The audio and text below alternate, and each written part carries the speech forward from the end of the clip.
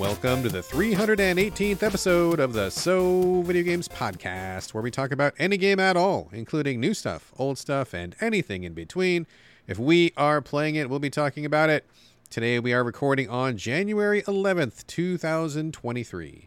My name is Brad Galloway. I'm the editor of GameCritics.com, and I'm also 50% of this here show. With me is the man who did not let it stay in Vegas, Carlos Rodella. Hey, I'm back from Vegas, and everything that happened, I'll tell you about it. Nothing stays in Vegas when it comes to Carlos. Yeah, I mean, I can't lie. You know that about me. And Is that a lie? No, but I mean, I wouldn't be like, oh, I don't know what happened in Vegas. But that's what a liar says. A liar says, I wouldn't lie. That's the first thing a liar says. Okay, well, I can't. And nothing surprising or crazy happened, so don't worry about it. I just went down to Vegas for CES, and I was doing that as a freelance show. It was actually really fun. I was in a mask, most of the time. But at the same time, it was a lot of really cool technology to watch and film and interview and talk to a bunch of really cool people. So I'm super tired, but yeah, nothing crazy happened. And that's what someone who had crazy things happen would say. Oh, jeez. All right, folks, we are back. And first, I just want to apologize for the delay. Real life happens sometimes. Real life is what happens between podcast episodes. And so, although we really do try to maintain a regular schedule because we know that you love it, who doesn't love being regular? Am I right? And that's a tangent. That's a little old man joke there. But things happen, and we got a little delayed, so sorry about the delay. Thank you for bearing with us, and now we are going to give you plenty to chew on for this episode here. Let's just get right into it, because we got a lot of stuff on the agenda today, Carlos. Let's start off with some housekeeping, and as everyone knows, you and I share a virtual living space divided down the middle with a strip of duct tape. That's right. It is housekeeping. I got a couple things, Carlos. What's on your side? Man, I have so much that I'm actually going to take some of these boxes, and I'm going to push them aside.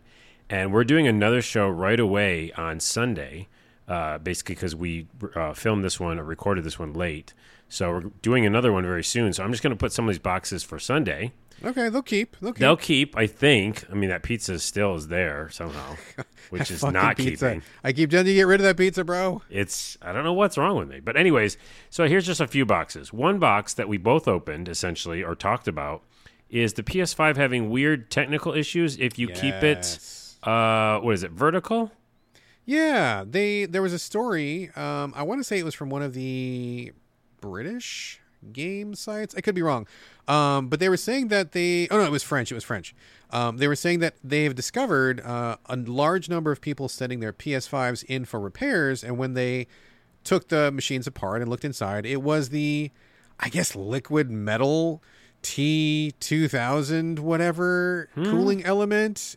I've never heard of liquid metal before. I don't know what that really is. I'm guessing it's metal that's liquid, but it's some kind of cooling element, and apparently if you keep your PS5 in horizontal mode, it can settle in the wrong place and I guess harden, which means it stops doing its cooling, and then it makes the chips get really hot, and then it causes problems that need to be fixed. Wait. Back up. Back up. You just said in horizontal mode. Do you mean... I meant to say... No, I'm sorry. I meant to say vertical mode. My bad. If you keep it vertical. Because I just changed it after we talked, and now I did too. Laying down horizontal, and that's the good position. I apologize, folks. If you keep it vertical, as in the standing up mode, that's the dangerous mode. Sorry, my bad. Yeah, which is crazy because that's what they build it to be set up as. Mm-hmm. And they give you a little stand for it.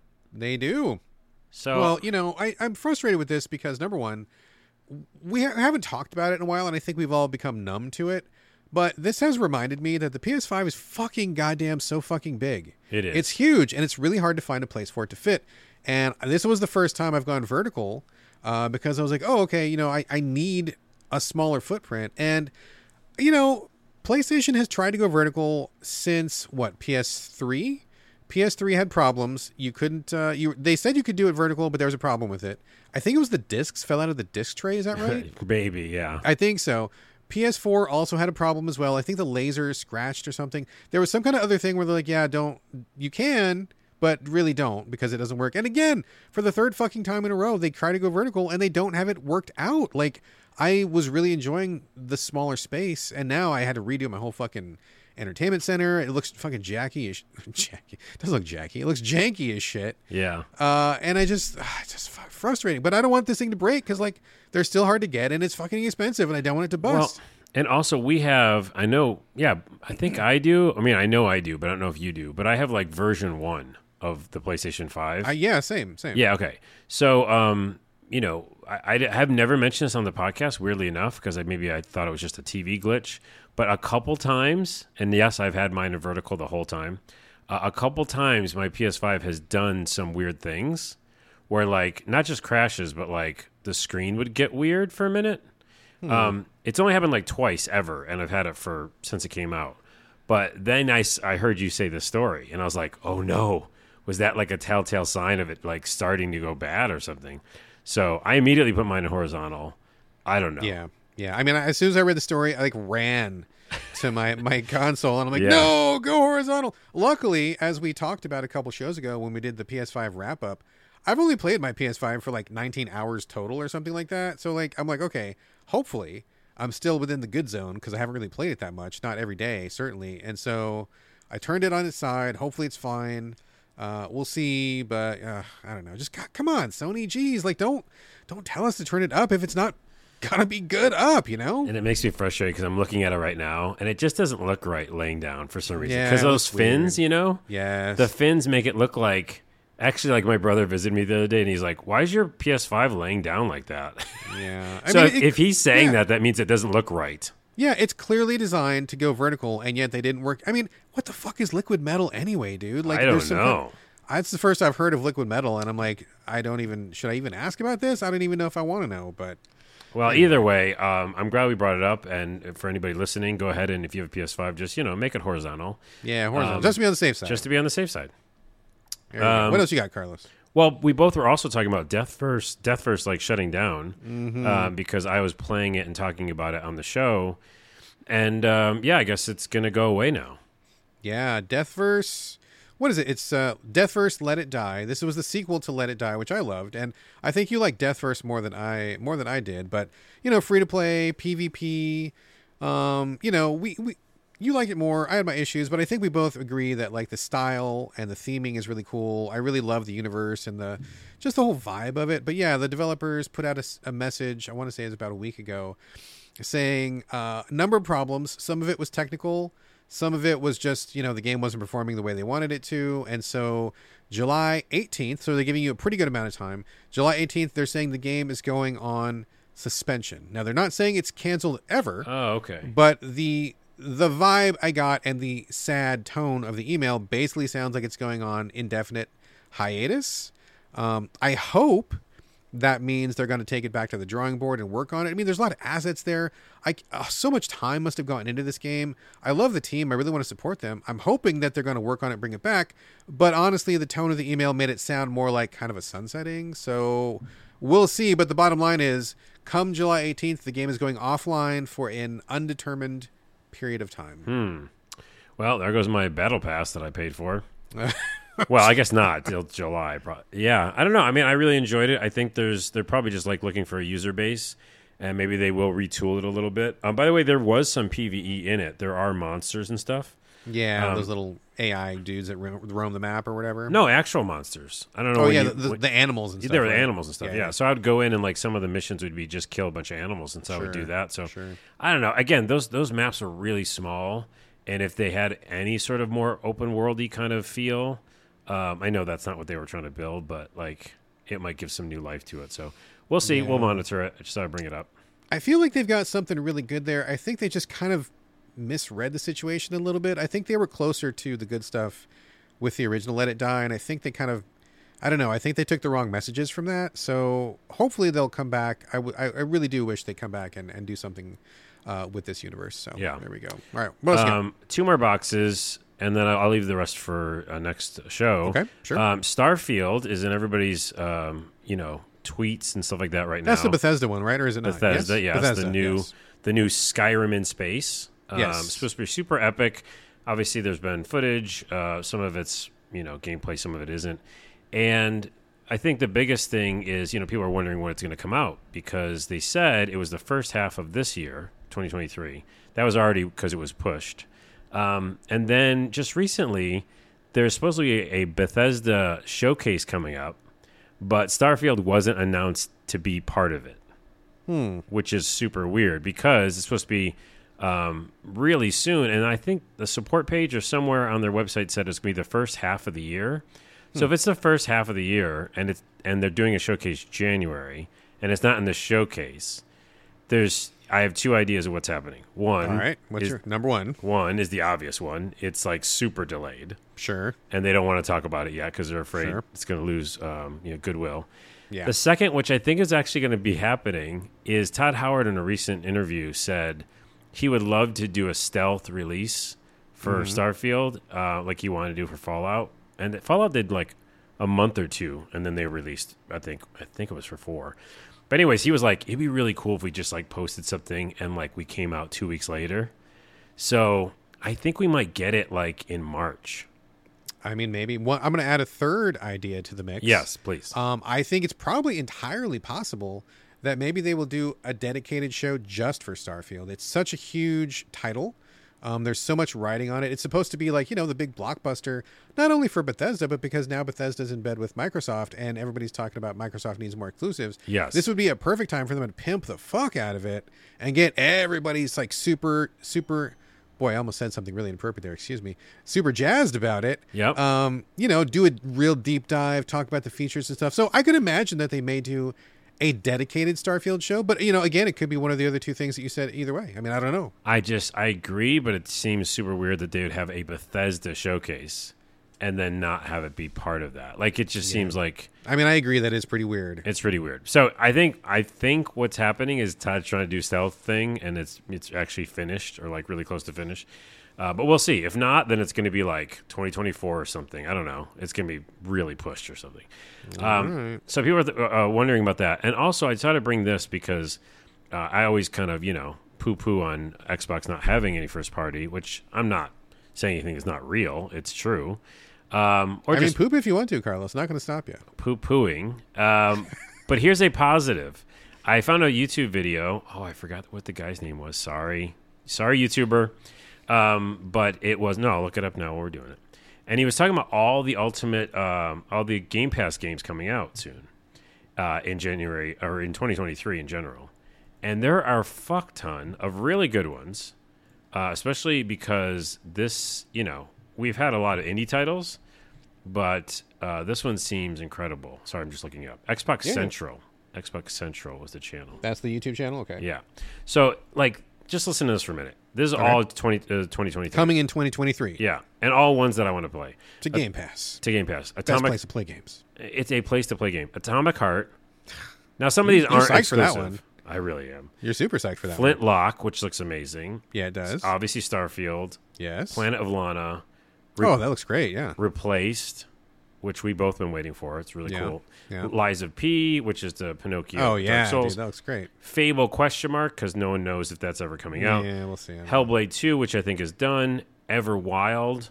And Outer Worlds 2, which I loved Outer Worlds. Well, you did. So, you loved it, yeah. Those are just some of the ones. And so that's just a really cool lineup, and it just made me excited for Game Pass. Yeah, that's great. Well, that's great news. And I've been very satisfied with Game Pass. I know we have our issues, and I know not everybody likes it, and that's no problem. Everybody's got their own thing, not a problem. But I think the games you just mentioned, whether they are exclusive or not, that's an amazing lineup. And if you're a person who likes to play games and maybe you don't have a lot of money, and God damn it, I feel that because this economy, like what the fuck?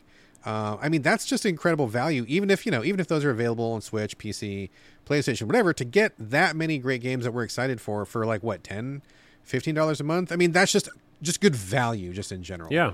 Yeah, I bring it up. I mean, that's just not even the whole list, obviously. Yeah, I'm sure. Yeah. So go over there, Xbox Central, and check out the whole list. And then, just thought I'd say a positive, because I'm always negative Nelly about some of the Xbox stuff. Which, by the way, next show I have a big negative Nelly, so I'll save that. Oh, man. Okay. All right. Yeah. I got to brace myself. All right. Yeah, this is the positive one. Good. I'm trying to think. You said negative Nelly, and I'm trying to think of a positive C word that can rhyme with Carlos, and I'm not coming up with anything. Oh, a cheerful Carlos? No, it's got to be a hard C sound. It's got to be... clapping Carlos? Caddy? No, that doesn't work. Caddy Carlos. No, that doesn't... Okay. Anybody out there, you got a hard C sound word that's positive, hit us up at the podcast, and I'll add it to the show next time. Oh my goodness. Anyway, okay. I've only got like one more thing, and then we can move on to the next show. Unless you got anything else you want to. Well, I just want to say this is the last thing, and then there are still other boxes, but those little crappy games that are like really cheap are still in the PlayStation Store. So we had talked about it and reported on it here on the show. Yeah, we did. That they were going to get rid of them. They haven't. They said they were. Well, they haven't, because there's Bastards. the jumping cookie, the jumping cow, Jumping stroke Cookie the 2. Cow. Stroke the cow. That's a game, Stroke the Cow. I'm really. sure it is. I absolutely believe you. So they're still in the store, and I don't know if you've checked the Xbox store, or I can too, but I think they're there too. Probably so. God, Anyway. So what the hell? Okay. Ugh, gross. All right. What's your box? The only thing I wanted to mention is that there is a great deal going on at Humble Games right now. So Wadget Eye Games, they do a lot. They're like, are they the modern leader in point-and-click games? I think they very well may be. I'm definitely a fan of the games. Do you like Wadget Eye, all the stuff they put out, Carlos? Yes. I don't know. Name a game? Like Blackwell, or they put out, Strangeland, I think. Like basically any point-and-click that's come out in the last 5 years probably has come from Wadget Eye. Yeah. And the one that's not Uninvited. That's not right. There was like an incredible one I just played, and boy, howdy, can I not remember what the name of that title is? I'll look it up. But anyway, Wadget Eye Games, definitely the leader in point-and-click stuff. And I've been wanting to get into their back catalog. I've heard nothing but great things about Blackwell, where you're like a ghost detective, and there's like a series of 5. Just great reviews. Everybody says they're just really wonderful. And I love the guy behind it, and his name is Dave something, and boy... Wow, you got the names today. I know, we're so not prepared for this fucking show. Making an ass of myself on this podcast. Anyway, I will look it up in a second. But I love his work. I think they're a great company, and the reason I bring it up is because you can get, I think, 13 games from their back catalog for $10. I mean, that's like less than $1 a game, and I haven't played all their catalog, but I've played a lot of their catalog, and I basically love every single one that I've played. So I feel like this is a really great value that's worth bringing to the show. If you want to get into some point and clicks, there's some great ones. I know that we're kind of hot and cold on them, but I feel like a lot of the ones from Wadget Eye are pretty hot. And $10, like we just mentioned, the economy. $10 is a pretty reasonable amount of money to get 13 games. Yep. You can, of course, donate more if you want to, because it's Humble Bundle, but $10 minimum. So just want a heads up. It's going to be running until February 1st. So you've got, 20 days to cash in on that deal. And in fact, I'm gonna do that myself as soon as we get done recording here. I'm gonna put my $10 up and get all those other games that have been in my Steam wish list like forever. So I'm gonna swoop in, grab those, and I am good to go. Nice. Check it out. And I'm trying desperately to find that guy's name because I made an ass of myself and I want to. Oh, well, you're doing that. I'm going to show you something real quick. Go ahead. So when I was at CES, I found this game, and it was a sticker. And it was just at a booth somewhere, and there was nobody at the booth, and there was a poster. So I grabbed both, and I just looked it up right now. It's called The Blackout, and it says it's a new style of game that uses blockchain technology. Now, I know, don't be afraid. I'm out. You're out already. I'm out. But the graphics are so cool, and it's a post-apocalyptic world, and it's like 16-bit, sprite style. So I don't know anything about it, so don't take me to task on what it is, but I just thought I'd mention it because I saw it. All right. Thank you for buying me time. I found the information. It is Dave Gilbert. So he wrote Unavowed. That's the one that is fucking incredible. Unavowed is fucking amazing. That was one of my favorite games. I think it was like my number 2 game last year, I believe. Fucking incredible. Not 2020, but 2021, I mean. Dave Gilbert of Wadget Eye Games, known for Blackwell, Gemini Rue, Techno Babylon, Unavowed, Hobbs Barrow, and more. So those are some fucking killer point and clicks. I do not believe that Hobbs Barrow is included in that because it's brand new and I think they're just about to bring it to Switch. But all the rest, I think, are in that deal, and that's a fucking good deal. Dave Gilbert knows his shit, so please check that out. Check it out. Check it out. Okay, that's all I got. Anything else, Carlos? No, we'll close it up for now. All right, closing it up. Getting on to the main portion of the show here, episode 318. We got a lot to talk about. Okay, unfortunately, I hate to do this. Folks, I want to just assure you ahead of time that I was trying my damnedest to find some good games to bring to the show. And in fact, I think I even tweeted about it. I was desperate. I was like, oh my God, I keep playing bad games, and every new game I think is going to be a good one. It turns out to be a bad one. So unfortunately, just brace yourself. I think it's going to be mostly bummers for me this show. So just heads up, if you're the kind of listener that doesn't like the bummers, I don't have any good news for you, so I guess power through or maybe skip to next episode. But Whoa, we will be covering... skip to next episode. I'm here also. We'll skip my portion. Oh, just listen okay, to Carlos's okay. portion. Because I have some positives. No, yeah, hear Carlos's stuff. Carlos is good stuff. But mine, I mean, maybe you want to hear it so you know which games to avoid. But God, I was so frustrated every game I applied. Wow, I tried and I played. I played. Yeah. I'm having a rough day, Wait, folks. you try and play something. It is plying it. That's right. I applied it. You said the right word. Oh, okay. My brain is, I guess, 2 steps ahead of me here. But yeah, every time I'm like, okay, well, this is a bummer. I'm going to pick something that I'm pretty sure is going to be a good one. Nope. And I had just a series of downers. But we'll go through those one by one. But just heads up, brace yourself, get a cup of coffee, get a blanket, whatever you need. Get a blanket. Your snuggle plushie, anything you need to get you through it. Because it's going to be kind of some bummers. Can I do a tangent on that real quick that maybe make you feel better? Yeah. And I've never mentioned this on the show either. Is back in the day I used to read, and I love still, video game magazines. And is it PC Gaming or Computer World? I can't remember which one it was. But it had these reviews in the back, with the numbers out of 100%. Yeah. And because it was out of 100%, you could get like some real clinkers or clankers, that were bad. And they would have numbers like, this game got a 14, And I 100% just wanted to read the reviews that got like 14. Oh, yeah, dude. Because it's super fun. They're like, well, this game is broken, or whatever. Or like they talk about the NPCs, they talk about AI, or I don't know, man. I just really enjoyed reading bad reviews sometimes. So. Oh, I do. I agree. And honestly, I feel like that's kind of where you get your best info because whenever I'm looking up a game on Metacritic, I go to Metacritic all the time.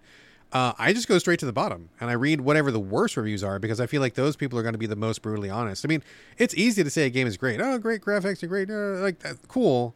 But I want to know like what is wrong with it? Like what is the problem? And if I can get past that problem, then it's probably worth me getting into. But if I read something and I'm like, oh, this guy's problem is something that I hate, I'm just going to skip all the rest. I don't need to read the good stuff. Plus, if you go to those bottom reviews or the negative ones, lots of times they're bullshit. So you can clear that up because they could be like, oh, it didn't work for me in the store. Or, you know what I mean? Like, I tried to download it and it didn't work. Or, sure. I hate this developer. Or, monetization, blah, blah, blah.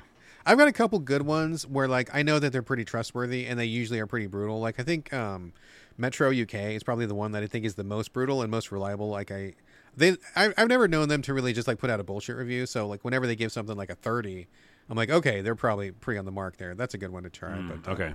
Anyway, all right. Well, we'll do some positive and some negative. Let's go. Positive and negative. All right, Carlos, starting with you. You are bringing this brand new blockbuster AAA extravaganza. Shit. Portal Dungeon Goblin Escape, which I know that everyone is looking forward to, and I'm so glad we got a copy of this. Waiting for my review. We've been waiting for the review. So please, sir, tell us about Portal Dungeon Goblin Escape. Well, maybe not going to start with positive then. Oh, no. Yeah, I know this is highly anticipated review, and this will be my official review, by the way. No, I'm not going to do No? that. No, okay. We're not going to add this to Metacritic. It'll probably be the only Metacritic review if you do it. That's true. Jeez, I'd be the only one. I bet you'd be I'm going to look it up. I bet you're the only one, dude. I'm going to look at how much this cost me real quick. I got to go to the store. Wait, when you go to the store and you've already bought it on PlayStation, I don't think it tells you the price. You can't look it back up. Yeah, that seems weird.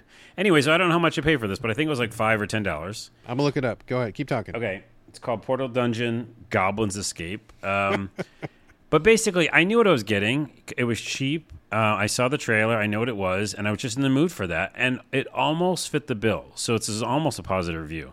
What is the game? Basically, you're a goblin, obviously. There's a goblin story about Hogwarts, but we won't go into it. Remember that for next episode. Okay. Foreshadowing. Oh, I've already forgotten. Okay, so you're a goblin. You run around dungeons. You fight monsters. You smash everything. You get gold. You get health back. You can't heal yourself in the dungeon you're in. Is this like a third-person like action, or what are we talking about? Third person, little goblin running around. The Dark Souls of goblin dungeon games, as it were. It says it's $11. Okay, that's probably what I paid. And there is no review. You would be the only reviewer on all of Metacritic. Maybe I'll do it. Let's get through it. Let's see. All right, let's get through it. So, your third person running around. The physics are a little off. They're a little wonky. When you jump, you kind of floaty jump, which is weird. There's no dodge, so you basically just have to jump away from enemies, which is kind of weird. But it all works fine. Like it's just fine. and you're running around jumping, hitting monsters. Basically, you go to a dungeon, you can't heal, but you can collect healing items, in chests and stuff, right? Like you just smash everything. So you might get healed during the run, but you can't like actually heal yourself. Okay. Then when you get back to the hub area, which is where you do everything, the hub area has a bunch of doors in it, and you just go into dungeon after dungeon, in order, right? At like 1 through whatever. And so when you go back to hub area, you can heal yourself with the things you've kind of accrued, like health potions and stuff, which is a weird setup, but it works somehow. Then you can upgrade your armor, upgrade your weapons, check the, what's it called, the bestiary? Sure. Yeah. And then you go back in and try to do the next like level, right? So I kept doing that. There is a weird thing that you can smash everything. Like you don't open chests, you just smash them, right? So you can smash bookshelves. Anything you see, you can smash. Just like real life. Just real life. And like real life, you just get gold from it and coins. So, just like real life. When I beat up my couch, quarters do fall out of it. Dude, that's true. But also, if that was totally true, like it was in the game, I would destroy my apartment right now because I need money. I would just there'd be nothing left. And I would have a lot of gold. You'd be standing in a pile of gold with rubble furniture around you. Yeah, but then I go buy everything else, buy it all new again. Anywho, that's not real. So I did that, and then of course, just like it's essentially like a roguelike. You do that until you upgrade yourself really good, and then you go to a boss room, and then you eat shit, right? So I ate shit, and it's a spider, and I was like, I've upgraded myself 3 times already. And I should be able to handle it. And I couldn't. And he also slowed me with his webs and stuff and just did some bullshit moves. So I just kept dying. And then I was like, this isn't fun. Because I want to be rewarded for what I just did, Is there not any permanent upgrade? Are you not getting No, better I'm on permanent. No. That's the point is that I had done, every time I go back to the hub area, to clarify, anything you purchase there from that little store, kiosks, you get and you keep forever. But it's not enough. You don't feel like it's not significant enough. Yeah, I mean, I went back to the dungeon just this morning or something like that, and I went inside. Spider got him halfway down, but that's it. And then I died again. So it's I don't know what to do now. But I guess you're gonna have to grind. But I didn't really so soon. Yeah, grinding so soon. I think it's mainly because the game is short, and I think there's 30 levels or something. Sure. So you got to make it real fucking hard so you don't finish it in an hour. Yeah, that's all they want to do. But I'd rather finish it in an hour, just be or 2 hours, and be like, that was a cool experience. Let's see what they do next. You and me both. I'm with you. Yeah. So that's the unfortunate part. For being such a budget title, and I don't know if it was probably not too many people that worked on it. I was wanting to love it. I was this is kind of silly and fun, and I can, smash things and get gold, and I felt good in upgrading, and some of the weapons looked really funny, like a stick with a saw blade on it. But then, I just got frustrated I couldn't beat this spider, the first boss spider. So, all right. Well, okay, so how about this? Give us a little capsule and give us a number, and we can. I feel like you've covered enough for review here, okay. Because this is something I think would be valuable consumer information with someone who's got $11. Yeah. It's like a budget title roguelike where you play a goblin and you fight a bunch of monsters and smash everything until gold comes out. But then you get to a huge boss and you usually are underpowered, and that sucks. Man. Okay. That's the tagline. You can use that verbatim, right? And you're grinding immediately. But then I'll finish the tagline. You could take this part and say, so you have to grind a bunch, which isn't terrible because I kind of like the gameplay. So it's kind of fun, and you're a goblin. It's kind of fun, and you're a goblin. goblin. Come on. That's amazing. All right, so what score do you give it? And the number is fuck. Don't put the fuck in out there. of 10. No, don't. I mean, it can't be good. Jeez. What is that number? I want to say. I think of 5 as perfectly competent and average. I was going to say 5. Okay, so but you think it's not even. It's not really 5, is it? It's 4. I mean, it's below average because you're kind of noping out pretty quick, and you didn't care for it, like a 4. Pretty maybe? much a 4. It's a 4. That sounds fair. All right, it's a cool. 4. That's it. It's I never. 4. That's in my. We were talking about bad reviews at the beginning of the show. I haven't given a bad Metacritic score yet. That's my first one. This is your first one because you played a lot of really good stuff lately. that you've gone to the mat for, and now this is the first one where it's like, okay, not so good. So there you go. How does it feel to give a bad review? I kind of want to make it a 5. No. I know for the developer's sake, because like they spent time on it. It is kind of fun. But okay, so that's fair. But I will say, anything less than a 75 puts it in the bad zone, and I don't think you're going to bump it up to a 7.5. And what you described, based on what I heard, that all sounds pretty subpar. Like that doesn't even sound like regular. It sounds just like bog standard, except you had to grind. I don't know. It doesn't sound to me like 4. Okay, like leave it there. Okay, I'm not twisting your arm, but I'm saying that was exhausting. Because just the minute we know that it's going to be like on the internet forever, and it's a true. I mean, this podcast is too, but a true Metacritic score. Okay. Anyways, let's move on. That's a thing. Yes. All right, I got a couple. I'm going to go through a chunk of them here and just really quickly talk about them. The first one, these are all on Switch, by the way. The first one is Kaiju Wars. Now, I will preface this by saying I feel like I am an extreme outlier on this one because I really could not find the fun here. And after I'd put in my time with it and then I was done, I didn't want to play anymore. I went to Metacritic, like I usually do, to see what other people said. And like everybody kind of loves this one, which was really strange to me. So I just want to give people a heads up. If your tastes line up with mine, maybe you'll feel the same way I do. But, grain of salt, maybe you're going to like it more than I do because it seems like literally everyone on the internet likes this more than I do. So take that for what it's worth. Basically, this is a turn-based tactics game, which is why I looked at it in the first place, where you play the humans, the Earth Force, and these random kaiju show up. And, of course, kaiju are the giant Japanese monsters, Godzilla and Mothra and, Ultraman-type dudes. There's no one official in this. These are all kind of like off-brand Godzilla, off-brand Monkey Monster or whatever. So this is not like an homage to Toho films or anything like that. Mm-hmm. But basically a monster will show up on the edge of your map, and it's all kind of like broken up into squares and stuff, grid-based.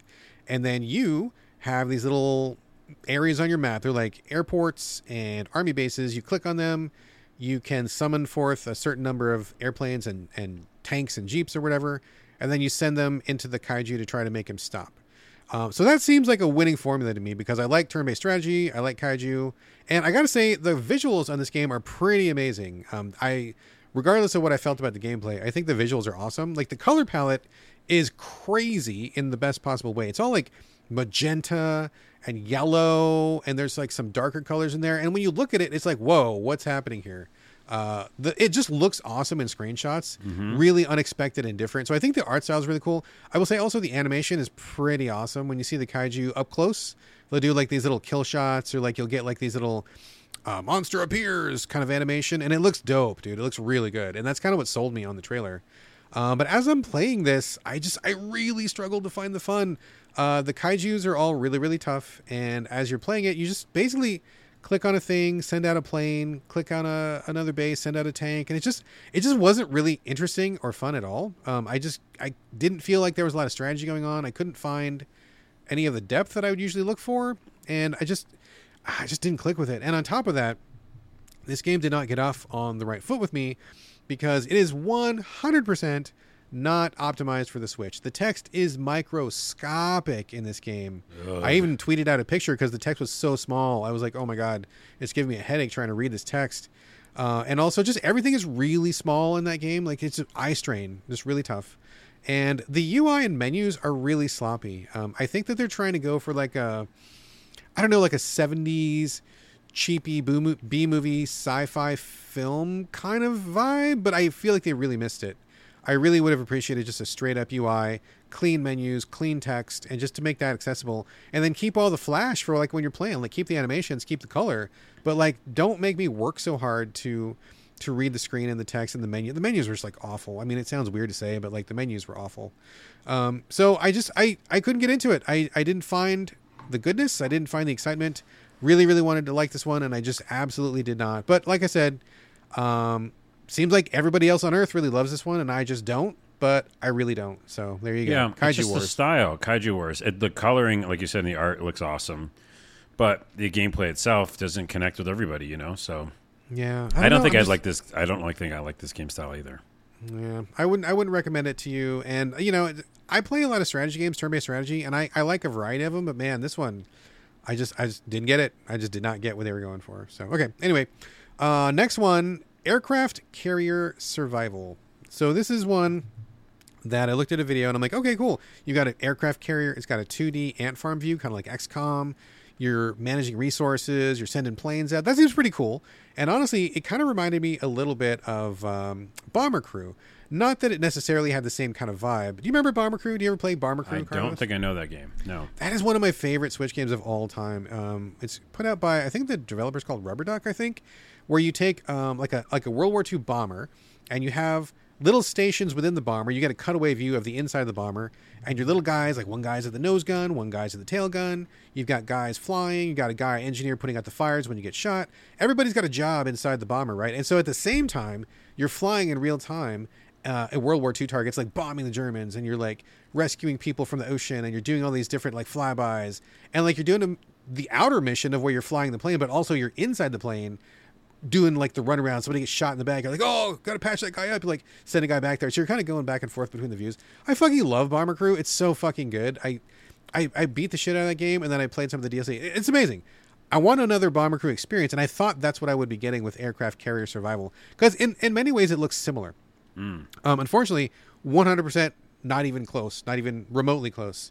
Again, much like Kaiju Wars, Aircraft Carrier Survival, 1,000,000,000% not optimized for Switch. Everything is so fucking small in this game. It's tiny. Graphics are tiny. Text is tiny. It's got this giant like PC interface where like there's all these like little icons on the top of the screen that you're obviously supposed to have a mouse for. All these little things you got to click on, these little pop-ups and drop-downs. I'm like, dude, this is not optimized at all for the game, Switch. Yeah, I'm looking at the pictures, and the game is on Steam, and it was made for Steam. It was made for PC screen. Yeah, it's absolutely made for Steam, and it's this. I'm so frustrated with this happening, where people are like, for whatever reason, the Steam to Switch bridge seems to be pretty easy to cross for most people. So there's a lot of games that are PC and Switch, which is cool. I appreciate that, but if you're going to do it, like I've said a million fucking times, adapt it for the Switch. Don't just put it on the Switch. This is a perfect case where I can't see what's going on. It's all tiny. I can't read what's going on. It's a pain. It doesn't really work well with the sticks. Like, it just, the interface, everything about this is screaming, I'm not supposed to be on this platform. So I try to power through, but then on top of that, it's got this whack ass gameplay where there's just like a lot of waiting. They put it one of those little timers where it's like, click once for regular speed, click twice for double speed, and click 3 times for 8 times speed. Because all you do is fucking wait in this game. It's like, oh, drive your ship out to the ocean. Okay, cool. And then I set the marker out, and you just wait. You just wait. You're just sitting there staring at the screen. Nothing happened. The boat's just going. I'm like, this is fucking boring. Even at 8 times speed, super boring. But that's the more ridiculous thing is like when you're looking at little guys inside your ship with the cutaway view, you're like, oh, soldier over here, please go up to the upper deck and go to the radar room. Okay, cool. Instead of that fucker just going to the radar room, you click on that guy, and he has to literally walk in real time up to the goddamn radar room. He like walks, opens the door, walks in the hallway, goes up the stairs, got a couple flights of stairs, gets in the other thing, opens the door, goes back. And I'm like, dude, I don't want to watch this. I don't want to click to 8 times speed to get this guy to hurry up and get to. I'm like, this is driving me insane. It's driving me so crazy. So I noped out of this like after like 30 minutes. I'm like, I can't even. I can't even. I can't. You can't even. I can't even. I hate games that have the play and fast forward, then fast forward, then fast forward. Because, again, you know that, like, I don't know. Most of those games I don't like because I don't want to be waiting for anything or trying to speed up something. Like, there's a lot of strategy games that do that, but. It just drove me crazy. When I saw the dude having to walk down the hallway, I was like, oh, my God. He stops for a sandwich. He's like, hey, Larry, how you doing? Oh, no, some guy's just waiting for me. Yeah. It's fine. Mike's smoking on the deck, and Shay's got to take it down. But comes back, I'm like, fuck it, no. So anyway, Bomber Crew on the Switch is fucking awesome. It's great on the Switch, and that's a fucking hell of a game. I love Bomber Crew, like absolutely love it.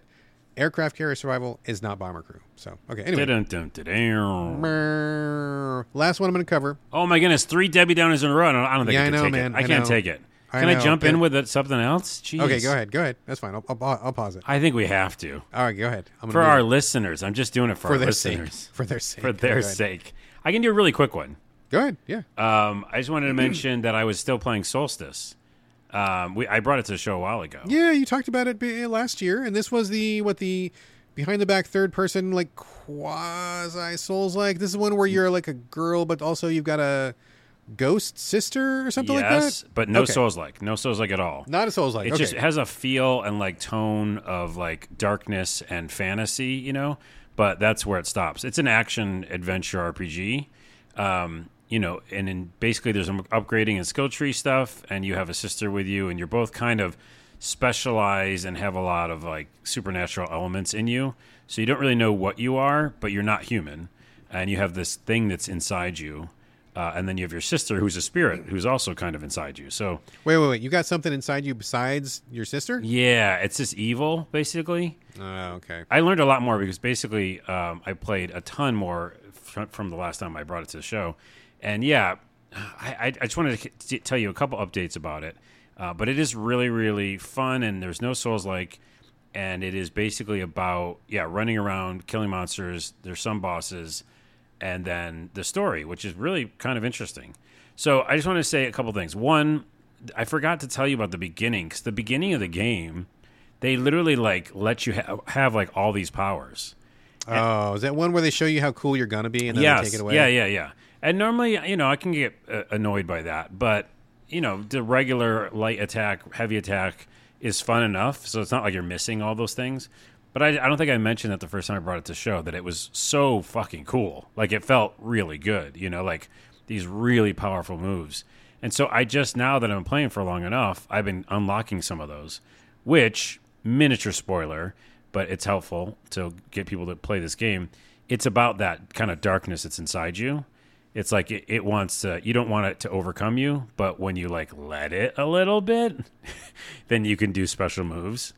Okay. So that's why I'm finally into that. Is there like stage. a downside? Like, is there some kind of a penalty for it? No, just story-wise, right? Okay, the only gotcha. penalty is in the story, which, again, it's not like just a cookie-cutter story. It's very involved in a lot of lore and stuff.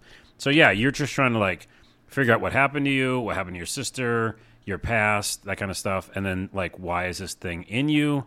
And then when it does come out, you kick motherfucking ass, and it's just really fucking fun. And so the other thing about the gameplay is it's generally a fixed perspective, right? Like old school camera. A fixed camera. Okay, gotcha. But then in moments of like a lot of enemies attacking you, they let you move the camera around like normal with the right analog. But it kind of jumps back and forth between those two because there's kind of like, dungeons and puzzles and stuff like that. You're running around trying to figure out where to go.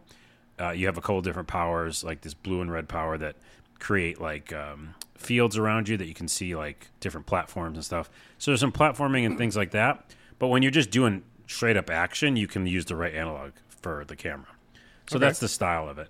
But the other thing that is just really cool, the story's really interesting. You meet this weird little kind of mysterious figure who's watching you the whole time. And he kind of like gives you upgrades and talks to you and stuff like that. And you kind of meet him all the time. And you just keep upgrading yourself to get like so much cooler. It just makes the game feel better when you have more options of things you can do.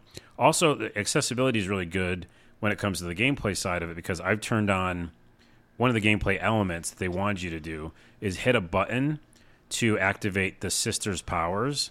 So basically, as you're attacking, the sister can like defend or attack and stuff. Mm-hmm. But you have to hit a button at the right time. So I was like, fuck that noise, as you would say. And I turned on sister does it herself. Like automatically? Yeah, she just does it. So, well, see, that's interesting, because if you're going along with the premise of the game, that's kind of cool, because doesn't it kind of maybe give you the illusion that your sister is kind of acting autonomously on her own when she's with you? Yeah, that makes I like sense it. To me. Yeah, I think they found a cool gameplay mechanic, and they thought it felt fun when they were doing it. But but you're doing so many levels and fighting so many monsters. I don't want to do that every time. So yeah, I turned that on and it makes it great. And then because she gets upgraded too, because you upgrade both of your abilities. So it's just really fucking fun, and I think underlooked. And I really want more people to check it out, because I don't know what the studio is. I forgot, but it seems like it might be a small studio. It's pretty epic. The only reason I'm a little not disgruntled, but the only reason I'm a little down on it, and the fact is that it's pretty long. And so I had so much fun so far, but I looked at the walkthrough just for fun, and I was like, oh, you have 3 more zones or chapters to go through, and each one is pretty fucking huge. So I'm a little sad that it's going to take a while to beat it. But any idea like how many hours wise? Because for me, what you're kind of describing is kind of like a cool action game, which I enjoy those once in a while. And I like the idea of having the sister, especially if you can turn her on, like to let her do her own thing. That seems pretty cool. But, I feel like a good action game is like 8 to 10 hours. Then after that, I feel like I'm good. It's rare that I play an action game that I want to play more. Have you already put in that much time, or how much do you think overall it's going to be? I'm booting up my save game right now. I also wouldn't call this an action game because there's definitely enough RPG elements that like when it comes to upgrading and like the feel of it, but it is definitely like, yeah, it's got some action elements. Hold on, I'll bring it up. Oh, the intro's so cool. I just want more people to play it. Sorry, I'm trying to do this at the same time. Yeah, that's fine. Yeah, I'll have to check it out. I mean, it seems like something I might enjoy. I'll see if it's on sale or something. And I haven't really had it on my radar because it's been a while since you talked about it. At the time, I was like, okay, it sounds fine. But now that you're talking more about it, you're kind of getting me interested. Oh, it doesn't show me the time on it for some reason. Yeah, that's fine. Anyways, it's really cool. The only thing I will say, one con is that they have these things called void challenges, which means you go into a little void and try to do a certain thing by a certain time. I don't like those and I don't need them, and they actually don't fit with the story.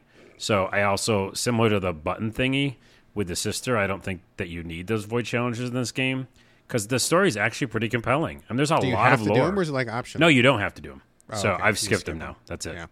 So anyways, I just want people to check it out. That's my positive review, Soulstice. Some positive for the negative to even us out. Right. Check it out. Check it out. And just as an FYI, it's Soul like spirit, like Soulstice. And I believe it's on both PC, Switch, and... No, I'm sorry. PC, PlayStation, and Xbox. I don't think it's on the Switch. So there you go. Okay, check it out. All right, check it out. Okay, let me get back to my... Let's get back to bummers some here. negative. So this one is really interesting, and I feel like it's so close to being cool, but not quite. It's called Drago Noka, DRAGO NOKA, 2 words.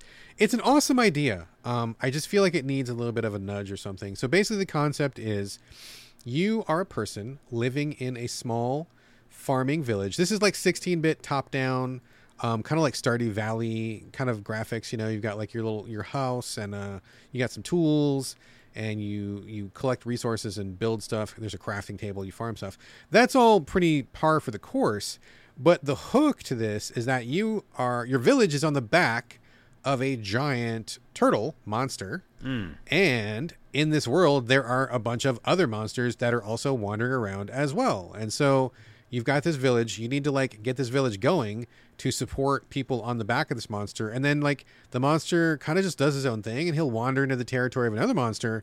Sometimes it's just like an effect where like for example, one of the first monsters you meet is like this giant sea monster. And we're talking like huge, like Godzilla, even bigger than Godzilla size, right?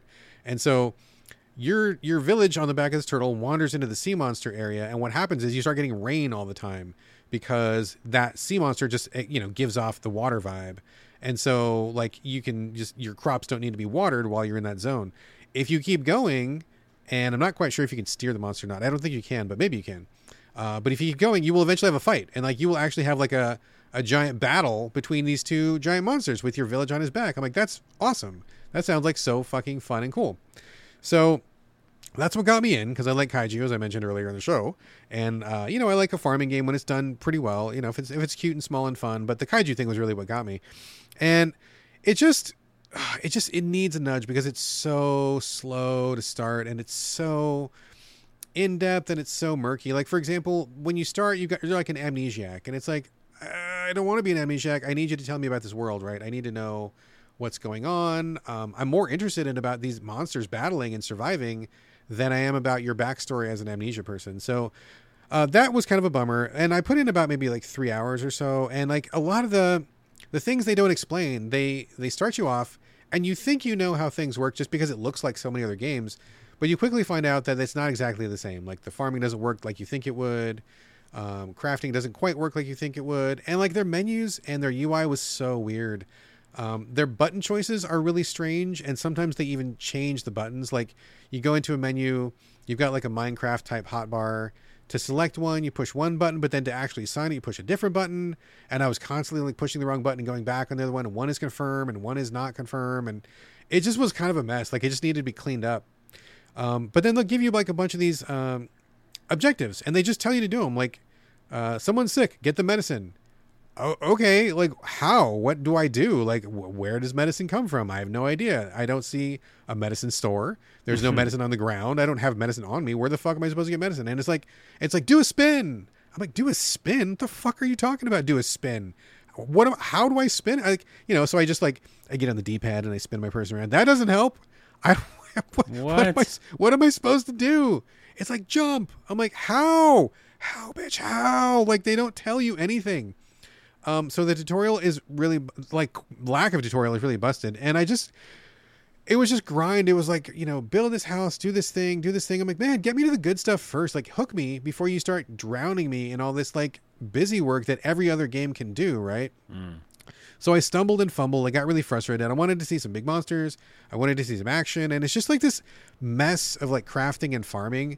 And about, like, 2.5 hours after I was playing, I discovered that there's a menu deep buried in the menus that tells you exactly what you're supposed to do.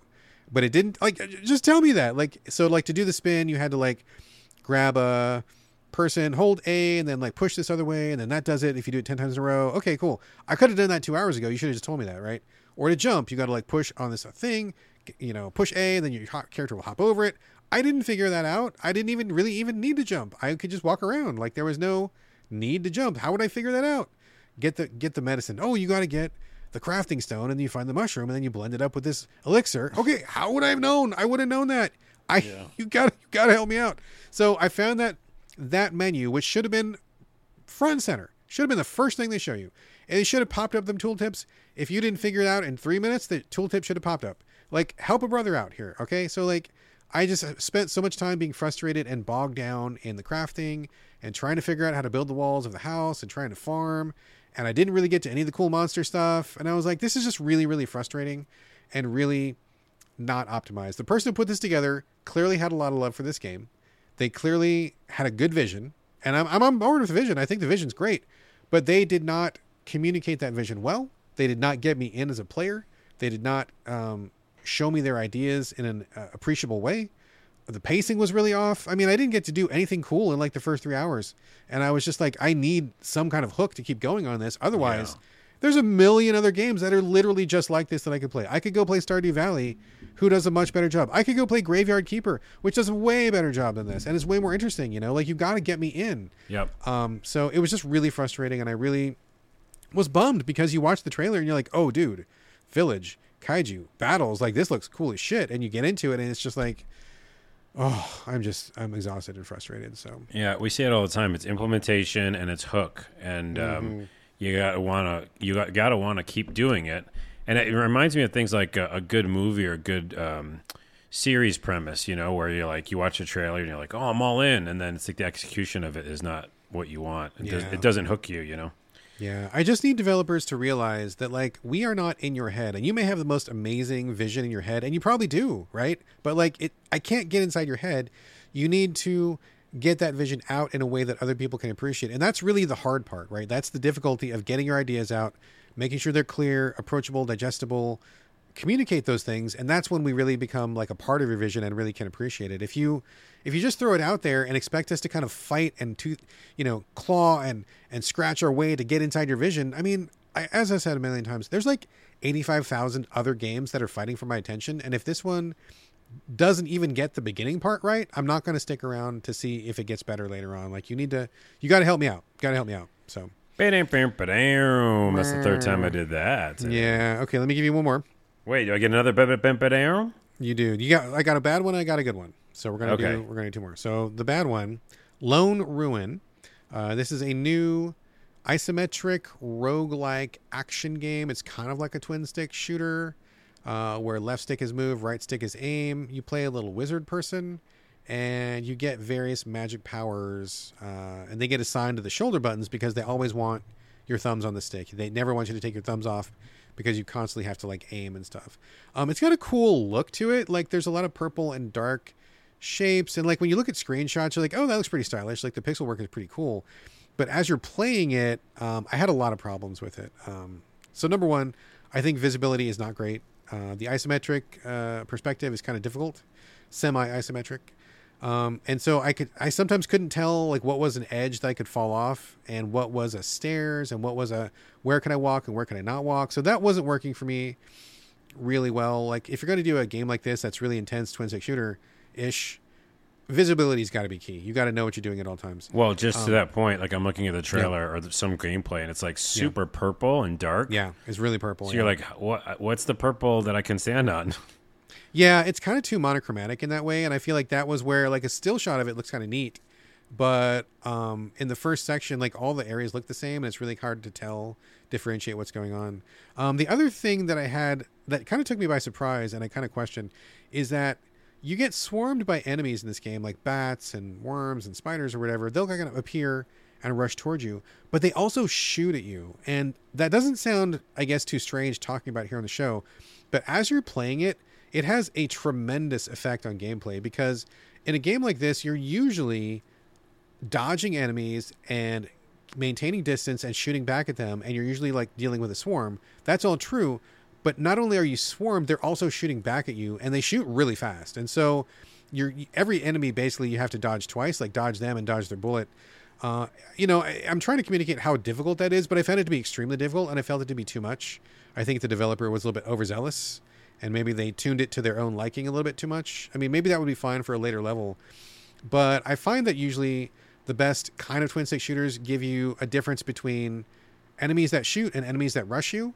They don't usually do both. And when you got one that does both, that's actually really difficult and not fun.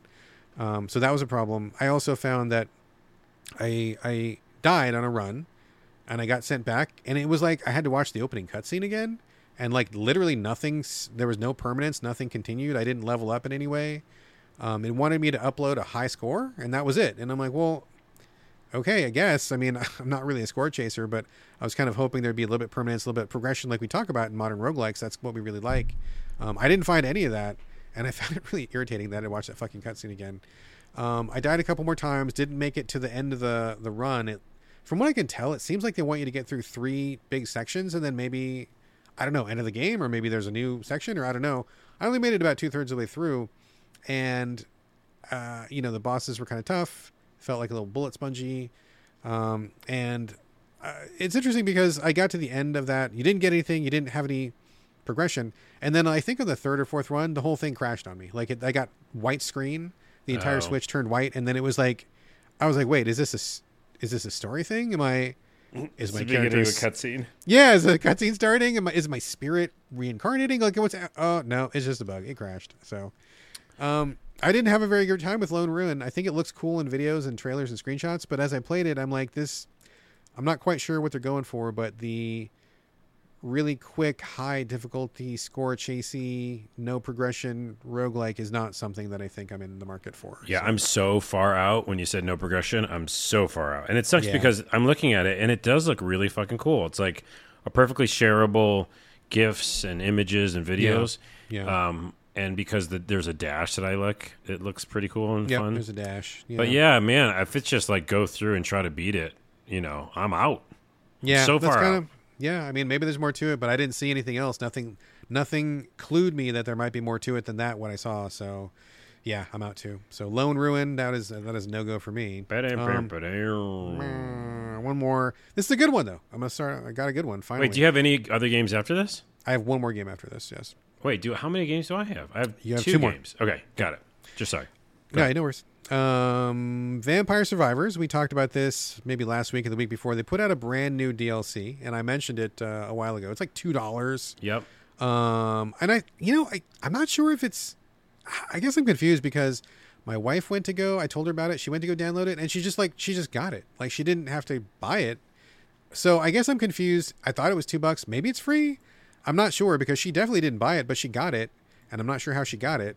So I don't know. I'll go to mine in my library right now and see if I can just get it. Yeah, maybe. I don't know. Maybe it's free. Maybe it's $2. Either way, it's affordable. But basically, I dove into it this time around. I got through about half of it. I think it's the same old good ass Survivors stuff that you like. You get a character, you get your power ups, you kind of survive. Single stick shooter. It's all good stuff. It has an Asian theme to it, where the characters you get definitely look like they're kind of Asian in terms of like their hairstyles and their clothing. One person has a sword that's kind of like the Muramasa, or maybe even the Masamune, where it's like you attack guys, but it costs you life when you attack people. The next character has a bunch of cherry blossoms that are falling, obviously playing off of like Japanese cherry blossoms, and those kind of circle around you. The next person has like the 4 seasons. I don't know, implying kind of a harmonious nature sort of a thing where it'll be like winter, spring, summer, fall, but there are like explosions of seasons on your screen, and like wipes out these giant areas of enemies. It's really cool. It's just, it's nothing new. It's nothing that changes how you play the game, but it does add a bunch of new characters. It adds a bunch of new evolutions for weapons. There are some new unlocks to get. So if you want more Vampire Survivors, and I think most people probably do because it's awesome, for either free / $2, this is a great add-on. I'm having a great time with it. Again, doing like I did before, 1 or 2 runs a day, 15-20 minutes here, 15-20 minutes there. It's great. It's just good stuff, man. It's called Mount Moonspell. Is like Yes. it's their largest map ever, they said, and it's the actual DLC is called The Fall of Moonvale. So it's the Eastern Lands. There you go. Then all these new characters and stuff. It looks cool, and the map is massive. So, Yeah. by the way, I think I told you that I had Vampire Survivors early access. You did, yeah. So I went into my library just now, and even though it's in my library, it says buy Vampire Survivors. What? It didn't upgrade it like the full version? Oh no, I'm sorry. It says buy Vampire Survivors Legacy of Moonspell. So like I have to buy the DLC. Okay, so you need to buy it then. Okay. I don't think I have everything. Yeah. That's weird. Okay, I don't it know. looks cool. Yeah, it's cool. It's good stuff. Either way, $0 or $2. It's not a big commitment either way. Oh, but yeah. You want more Vampire Survivors? This is it. Good stuff. Good stuff. Check All right, back to you. out. Absolutely check it out. Carlos, Kandria or Kandria? Kandria? I don't know. None of us know. We don't know. No one will ever know. No one will ever know. Kandria. We were provided a code for this for the purpose of talking about here on the show, which we're doing right now in real time. But I know literally nothing about this one. So why don't you fill us in, sir? Yeah. And by the way, just for what you say, transparency is how you say it. For transparency, whenever we do get the potential to get codes, maybe 95% of the time, I get a code specifically for this show. I chose it. Like, I'm like, I see something about this game. I really, really want to play it. I think you do too, obviously. But like, you don't want to go into a game that you don't like. But I definitely like. I'm usually pretty damn excited about. You know what I mean? Each game, even if we get a code. Yeah, for it. you're kind of self-selecting the titles that you want. Like at Game Critics, we don't force anybody to play a game they don't want to play. So Right. anytime you or me or anybody at the website covers a game, it's because they wanted to. Like I never Right. force anybody. Yeah. Yeah, I guess that's the blanket statement for all of us is what I'm saying. So anyways, that's why I found this, and I was like really excited, and then we had the opportunity to get a code. But yeah, what is it? It is a 2D, I guess it's an action-adventure game. There is still like upgrading and stuff. I think we should probably have a whole episode just like what is an RPG because Oh my god, that's like 9 episodes, dude. I know. I wouldn't call it an RPG at all. It's an action-adventure story-based game, but with some farming and harvesting elements. Are we talking like a kind of a 2D platformer style game or what are we- 2D, pixelated graphics. Side view. Running up and down. Metroidvania, in a way. Like the stages are, you go left to right, go to next stage, go up and down, a lot of vertical stages. You have a map. It looks like Metroidvania, right? You can see all the different, spaces you've been to. The two really cool things are, one, yes, you do have an attack. So you have a light attack and a heavy attack. You can upgrade your sword. You have a sword. And then there is the ability to basically go anywhere from the beginning. So unlike Metroidvania, where you areas are locked out because Right. you can't get to them. Gotta get the double jump. Yeah, you can go anywhere from the beginning, which I like. So it's kind of got that, I guess you want to call it open world feel. So who are you and what is the game? The game is you are an android, a woman android that is found by a group of people, and they bring you back to their camp, and you're in a post-apocalyptic world where all these buildings are destroyed, and there's not many people left, and there's 2 factions, and you're part of one faction. And guess what? You're warring with the other faction because, of course, people. What else would you do? Humans. Am I right or am I right? Anyways, there's also like rogue androids and stuff, so you have to fight them. And I'm sure there's other like enemies. I've encountered them.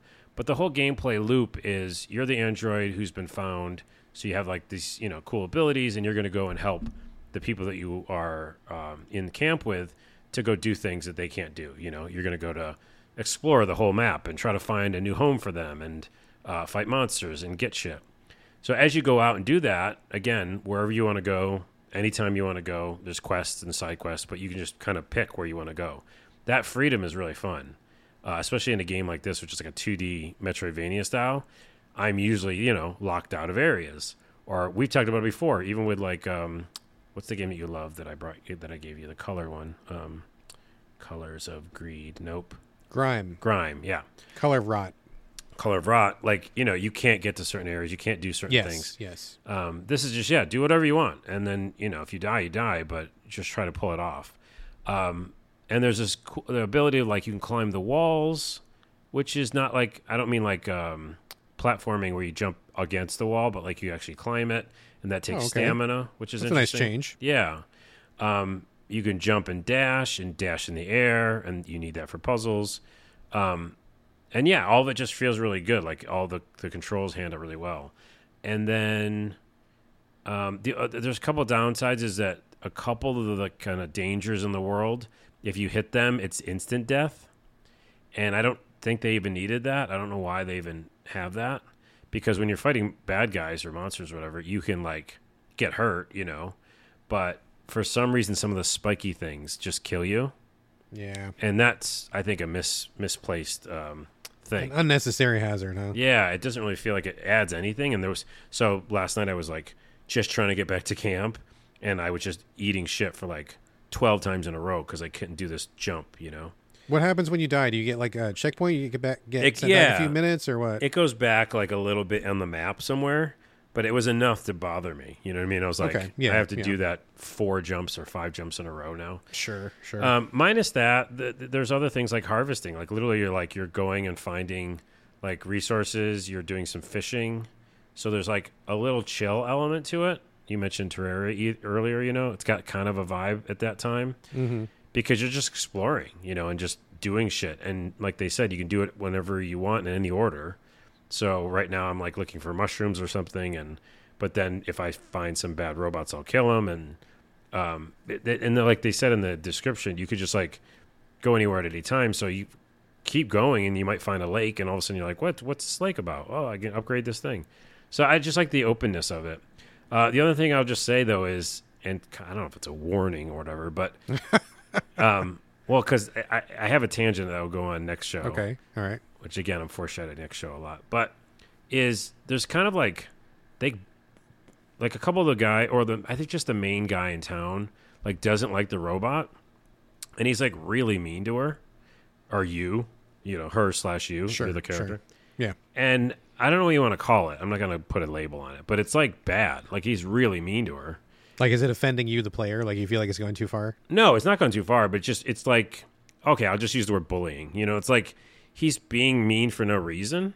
Mm-hmm. Like, just because he doesn't trust the robot, I guess. That does happen in, like, movies and books and stuff. But he's just being a fucking asshole, you know? And they do let the, you know, your character respond with snarky comments back if you want. You could just be, like, nice, or you can be like, fuck you, dude, you know, kind of, in a way. Yeah. Yeah. So I like that they gave that option, but he doesn't stop, man. He hasn't stopped yet, and I've been playing that game for a little while. He's like just a real dick, and I don't know. It's just weird. Again, it's not a super negative, but it's like it's just a little jarring because it doesn't really seem to add anything, and he's just super mean. So, anyways, besides that, I really like it, and I think it's a relaxing game because I never feel like I'm, you know, rushing or there's a time limit or I have to go do this thing that I can't beat, you know? And I don't know, maybe later it like, you know, hones in and goes like, okay, now you got to do these 3 quests. But yeah, what were you going to say? I mean, this sounds great. No, I was going to say, this sounds great. I mean, it sounds like something I would totally play. You're on PC right now, Chris, is that correct? Yeah. Okay. If this came to like, you know, PlayStation or Xbox or Switch or something, this sounds like something I would like to play. I like the idea of an open world kind of exploring with an Android and everything. I mean, that's it. It sounds like a lot of cool elements that would come together, and it seems like you're generally having a good time with it. Yeah, I mean, in general, I'm going to keep playing it because it's, like I said, it's kind of a relaxing thing. Like, it doesn't make me freak out or, you know, be upset or anything like that. I just feel like I just go in and do it at my own pace. Yeah. That's what it is. It's like a Metroidvania at your own pace. Okay. And so, yeah, I'm going to keep doing it. And I want to, like, prove that asshole wrong. It's like my number one mission in this game is to be like, yeah, either punch that guy at some point or just change his mind. Probably just change his mind. I'm guessing you're probably going to change his mind. Yeah, although, he'll be man, I don't know. In real life, I don't think that works very often. Right, I know. Is this real life or is this a video game? Well, it's a video game, but also we are in a video game, but that's another thing. I know some point he's going to be like, all right, robots aren't that bad. Yeah, you know? Exactly right, yeah. Cliche. So anyways, it's really fun. It's a pleasant surprise, and I had seen the trailer earlier, so I'm glad I'm playing it. All right, that is Kandria, K-A-N. Is that your name of your robot? Is that why they call it that? Oh, I don't know why they call it that. I'm sorry. I don't think that's your name either. Oh, so okay. Well, they call it know. K-A-N-D-R-I. I should look it up because I don't like not knowing. Hold on. Kandria, explore a ruined open world. No, that doesn't have the name of it either in it. All right, well, we'll figure it out. All right, Kandria on PC. Seems like a win. It's a win. Check it out. Check it out. All right. Let me talk for a minute about Weird West. I think we maybe talked about this a while ago. Did you play it or did I play it? Oh, my goodness. We've done too many episodes. So we've talked about this at least 3 times on the show. No, we haven't. Three times? Have, I think, at least. I know I started it, but I didn't finish. I didn't finish it, though. You know me. I brought the show, I think, first. You played the PC version, probably. The PC version, yep, 100%. And then you talked about, I think, before? I did once, but I only got, I didn't even finish the first section of it. So this would be our third time talking about it. Okay, third time. That makes sense. So this was something that I do remember talking about it before, but I didn't get too far. This is a top-down action game. It's it's not really turn-based at all. It's really like a real-time, but there are some strategic elements to it. You play in a fictional version of the Old West where it's cowboys and Native Americans and horses and towns and gold mining, but there's also zombies and werewolves and occult stuff and ghosts and whatever.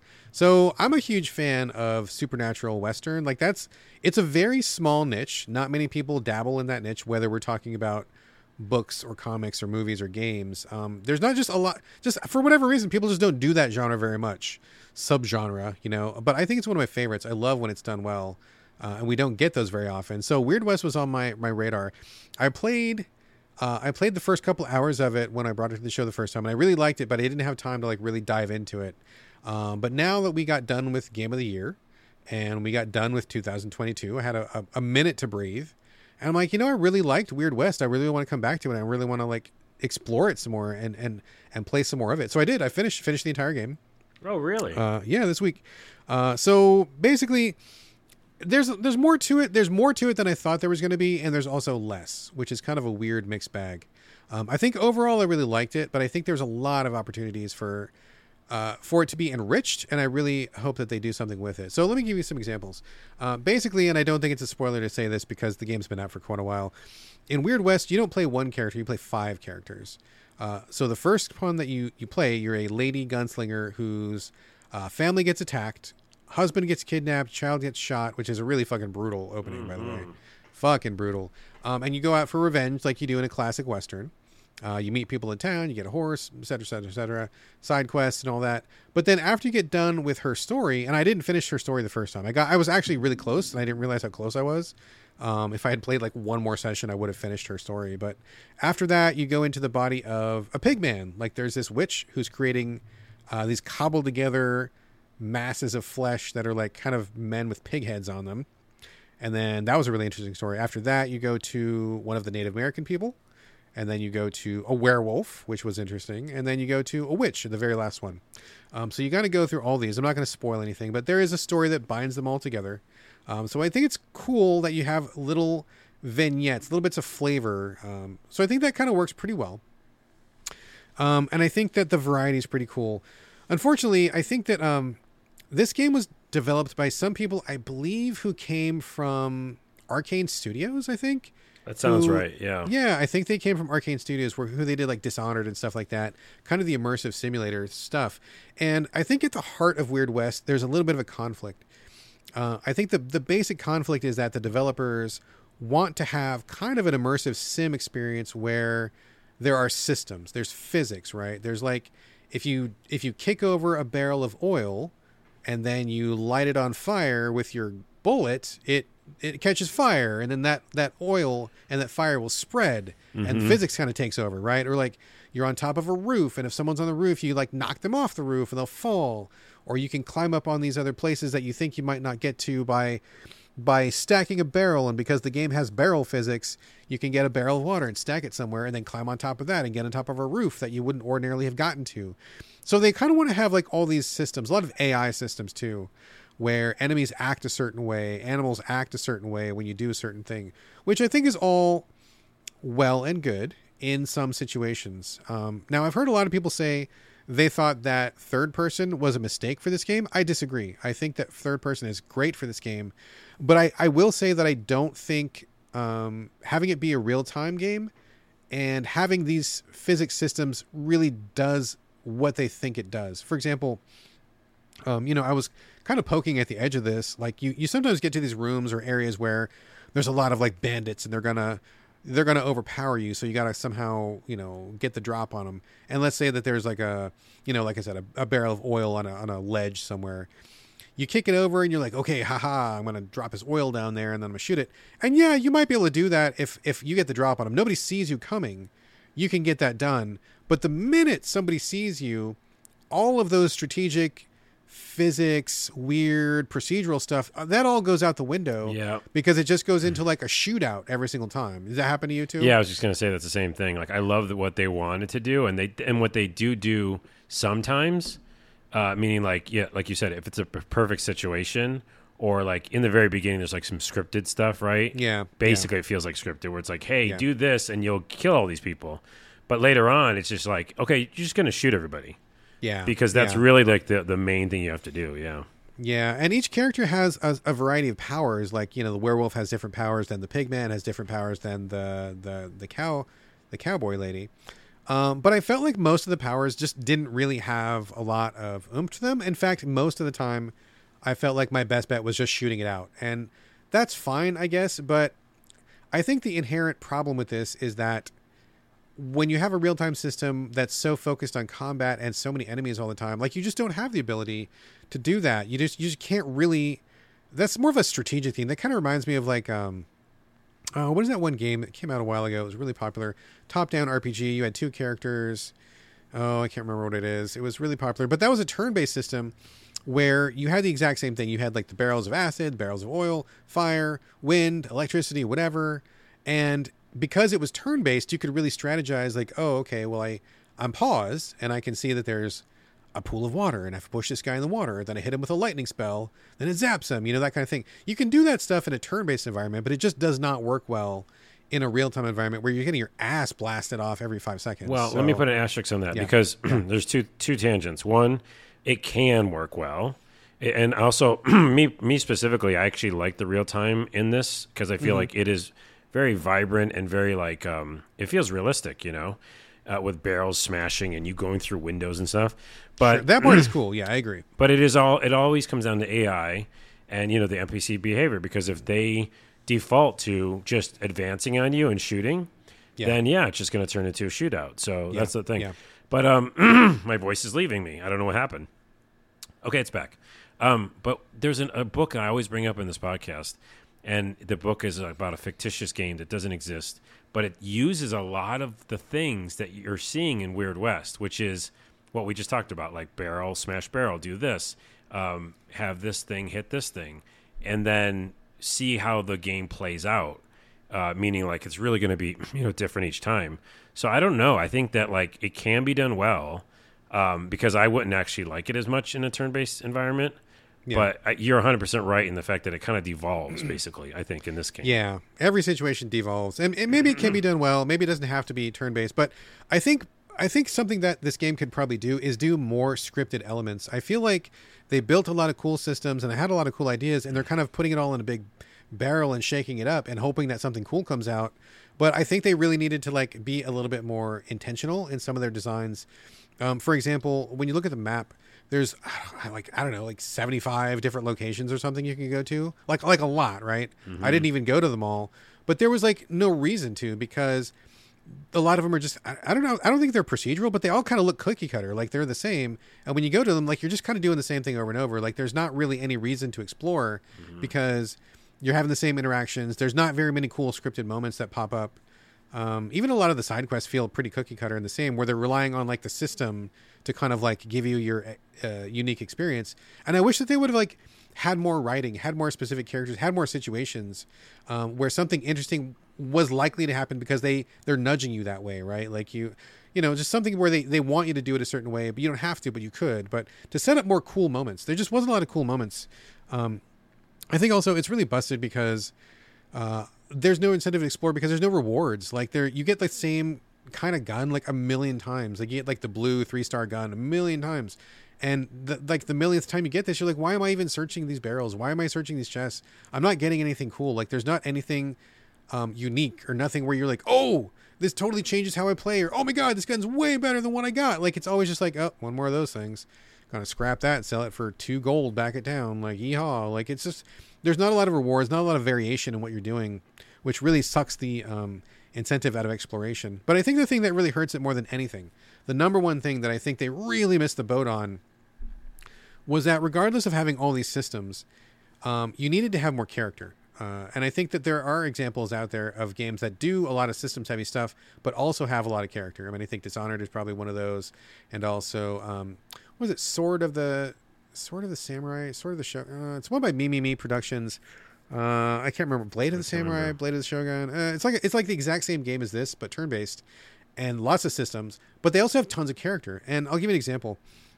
So you go to the same town. Grackle is the main town in this game. So no matter which of the 5 characters you're on, that's always your main town for like all the shops, everything you need to restock, whatever. You're always coming back to that town.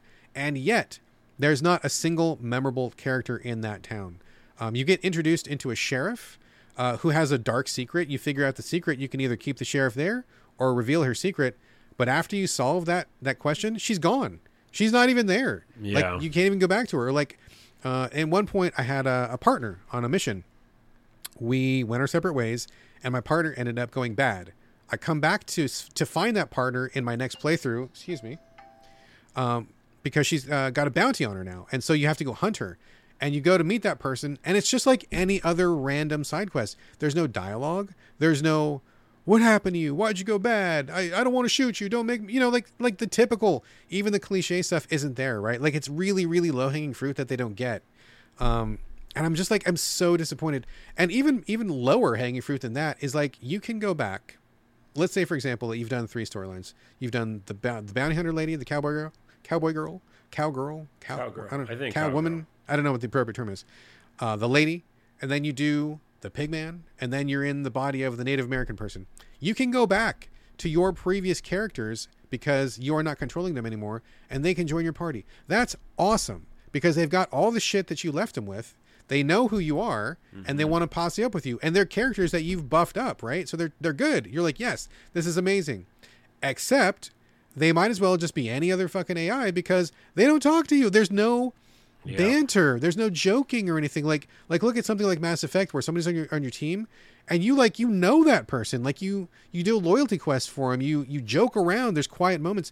They might as well just be a cipher, man. Like there's nothing. Yeah, they revert back to AI essentially. Like regular NPC. Yeah, I mean, all this game needs is a couple like really memorable, consistent characters. I mean, I think it would have been amazing if you could have gone back to the general store back in Grackle, your main town, and if that dude had something new to say to you every single time you saw him, or recognized that you were in a different storyline, or anything, talk to that sheriff again after you solve her riddle, that would have been so weighty and so impactful. It would have added so much to this game, so much character, and I would have felt so much more invested.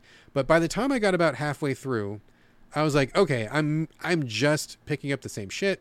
I'm doing the same types of things. I'm not having any really meaningful character interactions. It's a shame because I feel like Supernatural Western is something we need more of. I feel like there's a lot of good possibilities here, but they're relying too much on systems, and systems don't really sell a game like this in the way that they mean it to. So I feel like ultimately unfulfilled potential. Let me say a couple of things on it because you're bringing up my old memories of this game. Is that and why I stopped it? My two concerns with it. Well, one is I think these are kind of almost 2 games in one. the thing that it starts with, like the opening, which is kind of gut wrenching. Oh, it's brutal, yeah. And then you start seeing the systems, which is like you can pick up anything, and like there's stuff everywhere. And I was just so excited. And like you said, this is why I think it's like 2 games. When you get to the sheriff, which is really soon, you have a kind of a cool moment, a story beat, and you have a decision too. Yes. And then you see the action play out too, and you're like, oh, this gunplay is really fun. I was like all in. You know what I mean? Same. And then I get to that, well, like there's a crevice area, and you do start learning about the systems you just talked about, and they can tackle it your own way, you know. And it just seems like that. But then, you know, I think one of the first huge kind of maps I got to where it was, you know, have to kill basically everybody on the screen, or like, because you have to, you know, to take one thing, but to get one thing, you have to essentially aggro everybody. Yes. And then they're all going to come after you, right? So that's when I started feeling bad. And then secondly, I don't like playing many characters in games, specifically in an RPG like this, where I just wish it was just like the woman and she's going off her revenge from that terrible thing. And it was more of an RPG where you're just leveling her up. You're not thinking about what is controlling her. You know, you have to think of like this other story part.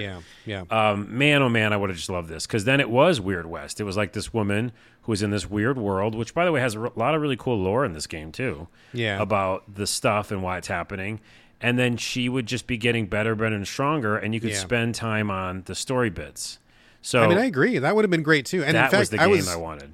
I was ready for that. I would have been fine being the bounty hunter lady, cowboy woman at the beginning. That would have been cool. She was a great character. And yeah, I mean, you are right. There's a lot of cool elements. I mean, they just added like this zombie themed new event where zombies come across the West, but it's like you're never saving anybody from the town. Like you zombies come out of the graveyard, you blast them, and they're like, so what?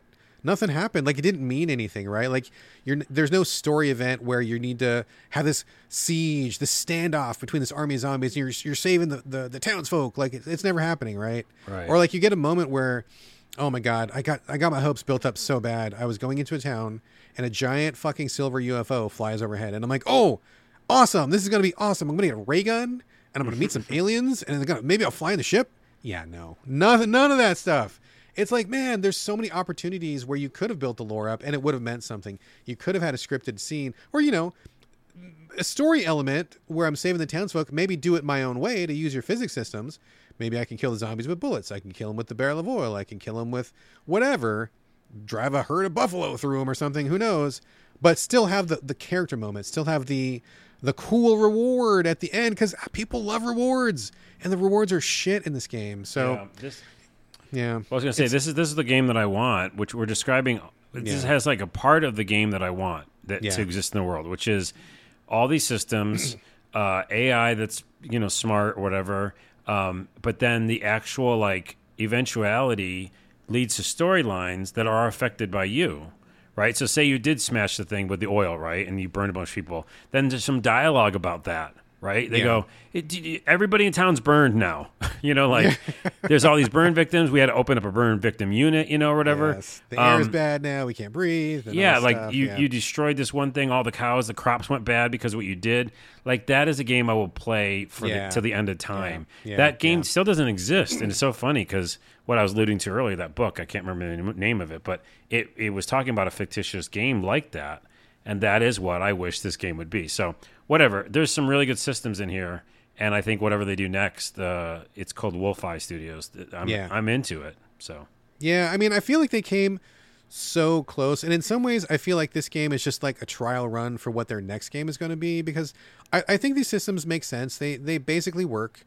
I get the vision they were going for. And I'm on board. But like, it's missing some really basic key elements that would have taken this game from an interesting bunch of systems to an amazing fucking adventure, you know? So I hope they keep going the direction they go. If they listen to this, I mean, I want them to know that I took the time and played the entire game. I think there's a lot of great stuff here. It just needs a little bit more, you know? I agree too. Needs more of a push. That's why we took so long talking about just now. Cause like we could have just ended the review. And the fact is, I got excited by you talking about it, remembering all these systems, you know, like I had a fun time. I did know about it at some point because of the way that it was structured, which is like 5 different characters. And I really appreciate playing the Native American stuff, but yeah, So there's some good stuff here. I still say check it out. It is still worth it checking out, and I'm not sure if it's still on Game Pass. It was on Game Pass for a while. It may be there, may not be there, but it's still worth checking out. If for no other reason that we get so few supernatural westerns. Excuse me, I'm choking on my water. Exactly. Carlos, you take over for a minute and talk about our final game of the show while I try to silently not die over here. That's okay. I almost just choked on air earlier, so it's called getting old. Like we talk about this offline. Like we could die at any moment. I think that's what we're saying. It's really hard getting old, folks. It really is. Oh my God. Don't do it. I mean, you should do it, but you should do it, but do it carefully, please. Okay, so we're going to talk about, weirdly enough, bringing back to the show. Marvel Take it away, Carlos. I'm choking. Go ahead. Okay, so you already mentioned the game. Obviously, it's a card game on your phone or wherever you play it. Wait, is it just mobile? It is. No, it's on PC too. Oh, PC. Okay. So I'm playing it on my phone. We just went on a trip, which I don't normally play Switch games or phone games, but if I'm on a trip, then I do. And so this is a great one to have on the road. And then also recently, just even taking buses around here locally, I've just kind of brought it up and started playing. So I think the thing is this. It's a card game. It's a battler. We'll talk a lot about the pros and cons, what I thought about it. But in general, I think that I don't need it to be Marvel. Like, I'd actually totally prefer this if this was any other license. Mm-hmm. I'm so Marveled out. So I give two shits about all of my characters. Like, I'll tell you my deck in a minute. I only care about the deck, about what it does. Like, what are the abilities, right? Yeah. And maybe how it looks, because there's some cool pixel versions of the card. So I like that, right? Hate them. Oh, you hate them? I actually like those. So I just try to evolve or find those. But in general, I don't care that I have the thing, like. Oh, yeah. Yeah, I don't give care two either. shits. Yeah. Okay, so I would love the developers, I forgot what they're called, but if they could work on this and then just give us different skins, that'd be awesome. Like, just horror elements, I don't know. I don't need that. But it would work no matter what the license was. Right. That's actually a positive, saying that the gameplay is fucking great. And so, like you described, you have a deck, and your deck can only be 12 cards, right? 2, 4, 6. Yeah, it is 12 cards. Yep, which is tiny. And so you have a ton of cards, but you can only carry 12 in your deck. You can make different decks. And then when you get to the playing field, there's 3 different maps or whatever, 3 different like stages that are on the screen. They unlock as you play the game. Super smart. You've already described all this, I know, last time you talked about it. But for me, it's just super inventive and super smart. Like you said, I think they worked on Hearthstone, which totally makes sense. Yeah, some of the Hearthstone devs, for sure. Because you don't know what the other 2 stages are going to be when you first start, so you got to just basically take a guess and either like put your cards down on those stages or put them on the stage that reveals itself. So every time it reveals what that stage is, or it's not really a stage, it's just kind of like an area, like a location, a zone or something. And you're placing cards down. Your opponent's placing cards down, and you're adding up values and using special abilities. And then whoever has the highest value on each one of those different 3 sections wins the game. But you actually only need 2 highest scores to win, right? You don't need all 3. So you need to win 2 out of the 3 locations. 2 out of the 3, yeah. Yes. Or because I played enough, you can win by tying if you have the higher attack.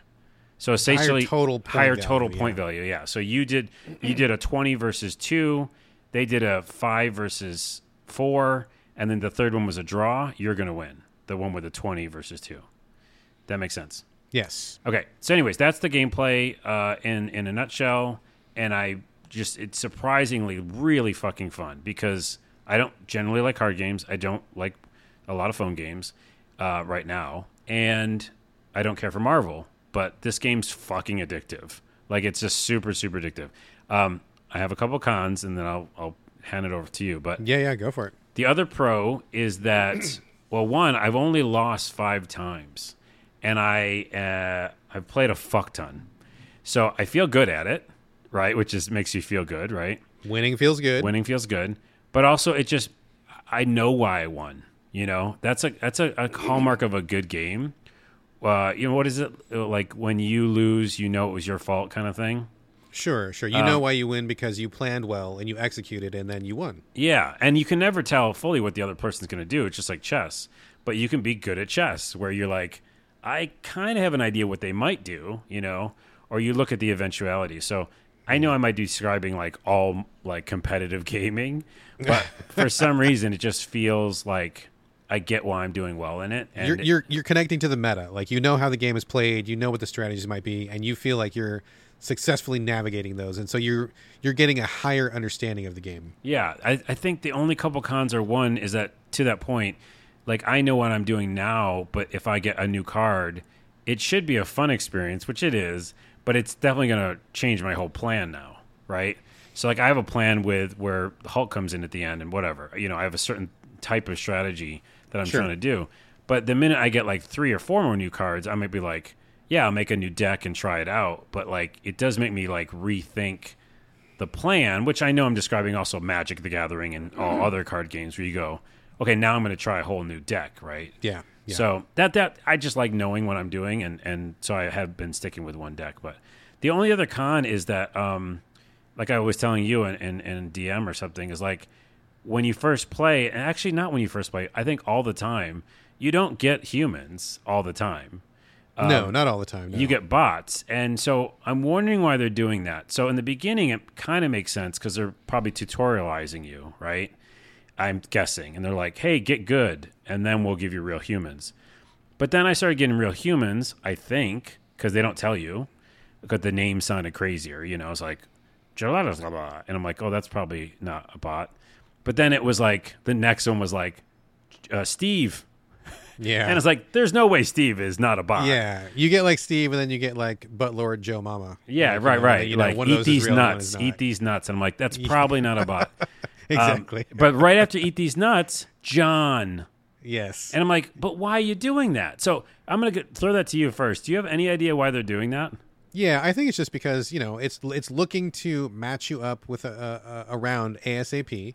And I think just, you know, there may not be a live person available at that moment. They don't want to keep you waiting in a queue for like 7 minutes for the next person to join you. So they could just give you a bot so you don't have to wait more than like 10 seconds to find a match, you know? I think it's just that convenience. But if it is that, doesn't that say to how many people are playing the game? Because if it's super popular, you like a Fortnite or something even, like sure. I know you're waiting a little bit in Fortnite, but in general, you're not waiting very long in Fortnite. You know what I mean? Right. And that's a massive game that's got to load and all this, you know, huge map. But Fortnite has bots too. Yes, it does. In some, even just like a regular, like no build battle, like battle royale, they have bots in there. Oh yeah, they fill them up. If they don't have 100 players, they'll put bots in for the rest. You'll totally see them. I mean, they've been improving the AI, but like you'll see some dude across the lake, and you look at him, and he's building a 1-level wall or whatever, or he's like jumping on a wall. I never played build, so I don't know what you're talking about. Oh, but yeah. It's worse in build, but like it's a little bit. There's less for them to fuck up in no build, but like you'll see like a guy like picking up a fruit or something. You're like, what are you doing? What's that idiot doing? Oh, it's a bot. Never mind. He's like easy kills. So, right. Like, my friend I think it's said just to that. get you in the game faster. You know, I think that's all it is. Yeah, I think I was playing with him the other day, and he was like, "Oh yeah, that's a bot." So I remember hearing that. Yeah, yeah. Okay. Well, anyways, I guess that happens in these kind of games.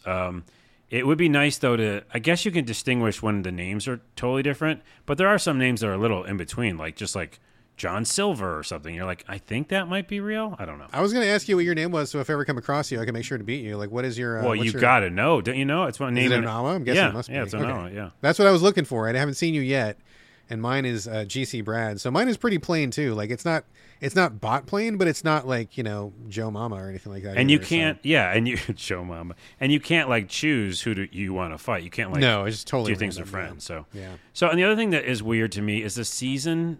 I hate this. It's happening a lot in video games, but this idea of seasons can be really fun. I think of it still as like Netflix shows and stuff, but this season pass isn't a pass. Like you don't buy anything. You can buy something, but like you play through a season pass in this game, right? There's like multiple. There's a couple different ones. Yeah, there's missions, which are one thing. There's weekly challenge, the daily challenge, all that stuff. Yeah. But then there's the season, which I'm in Savage Land, which I think we all are right now, right? Yes. Yeah. Yes. And I'm in chapter 1, but it's bullshit because it's not a chapter. There's no story bits. It's just like win location with 4 cards. And you're like, that's not a fucking season. Also, in season passes, where you're normally paying, like a battle pass or something, you get things from it. You're getting things from this just because you're going to get it anyhow, you know? So let me ask you a question, then. Let me clarify. Ahead. Because I bought the season pass. Because if you do buy the season pass, the first thing you get is you get a card which, as far as I know, you cannot get anywhere else. So like this month or this season, you get Zabu the tiger. Zabu, Storm, Khazar. Yeah. So as far as I know, I don't know about the other two. I think the other two are just different skins. But as far as I know, you're not going to be able to get Zabu any other way. Like, you can't just win him anywhere, as far as I know. Okay. So that's one thing that you get from the season pass. But let me ask you this, because I popped for the season pass. I got Zabu right off the bat. Everybody gets it as soon as you pay for the season pass. That's fine. But then you go through there's a little tiered rank of rewards, including like the alternate skin Khazar and alternate skin Storm and stuff. And then you get to the very end, you get like another alternate skin of whatever. Are you winning those same rewards? Do you have access to those, or are you not on that track if you don't pay for the season pass? I hate that I'm super confused right now, and I'm looking at my phone. This is what I'm talking about. It's a little off. There's also, I'll answer that question in a minute, but there's also the collection level. Yes. So that's a whole other path that as you like upgrade your cards, you get new shit. Like you get new cards. That is a totally different path. Yes. Right. By the way, I'm 118 already on that. What are you on that? Do you know? Open up my app right now. I'll tell you in a minute. Okay, collection level. It's loading. Collection level, I'm at 118, which I think is a lot because I've been playing so much. And then I can answer your question. On the season pass, there's just so much shit. How do I get to it again? Hold on. So if you go to the main screen, sorry folks, I know this is really exciting. You go to the main screen, and then the upper left-hand corner says Season Pass. Right? I went there, yeah. So when you click, did you pay for Season Pass, or no? I didn't pay for shit. So I already am at 6. I'm already at 6. Okay. So you can't. So you're winning that purple stuff on the side. Yep. Okay. Okay. So you're on the same path. It seems to me that the only difference with the season pass then must be that you get that extra card. Such bullshit. That's such bullshit. This is so weird. That's not a pass at all. There's no season. There's nothing. We're both in the same season. Yes. I'm unlocking shit because I'm playing the game, which is cool.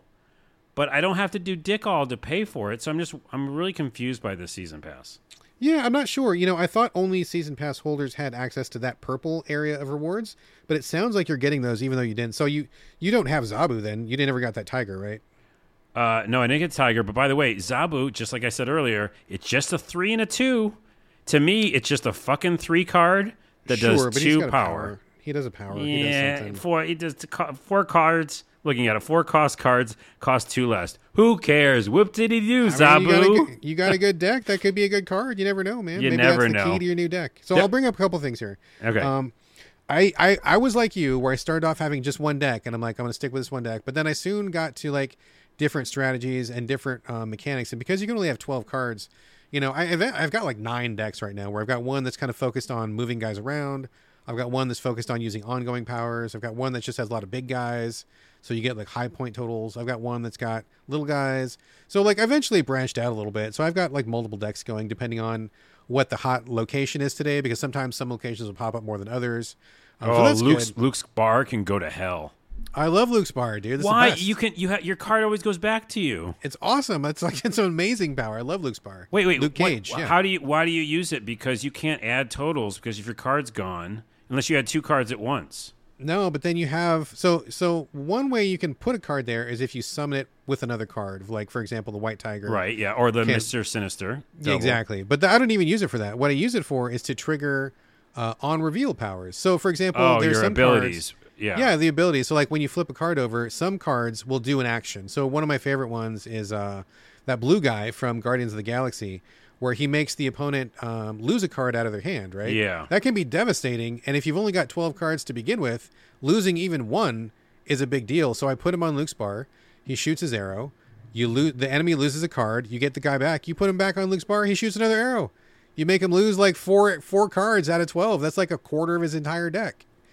Oh, okay. Well, it's because when there's certain cards in the decks that just do the powers, and they have no actual... they have an ability, but they have no power, so they don't do any damage. They're not added to the total. They're like a 0. Yeah, some are 0, but some have power. The guy I'm thinking of he's like a 2 power. Okay, because I'm saying like if you put him in Luke's bar, you're not losing anything you don't get any power. But like I've used the one that has like does abilities like to my whole party, like adds points or something. Yeah, and then has 0. Yes. But then does have to stay there. Yes. I think right. They don't return. Yeah, that would be like hand. an ongoing power. Yeah. All right, well, it's interesting. I see why you're doing it and using it, but in general, I just got frustrated because I was like, I can't add points to this this stage, you know. But then like go back to White Tiger. I think White Tiger is a great one where like every time you flip her over, she spawns like a 7-point tiger, which is a really high total. So you put her down, she spawns a tiger. Take her back, put her back down. She spawns another tiger. Take her back. She spawns another tiger. Right. So instead of having one 7-point tiger, you've got 4 tigers for 28 points, right?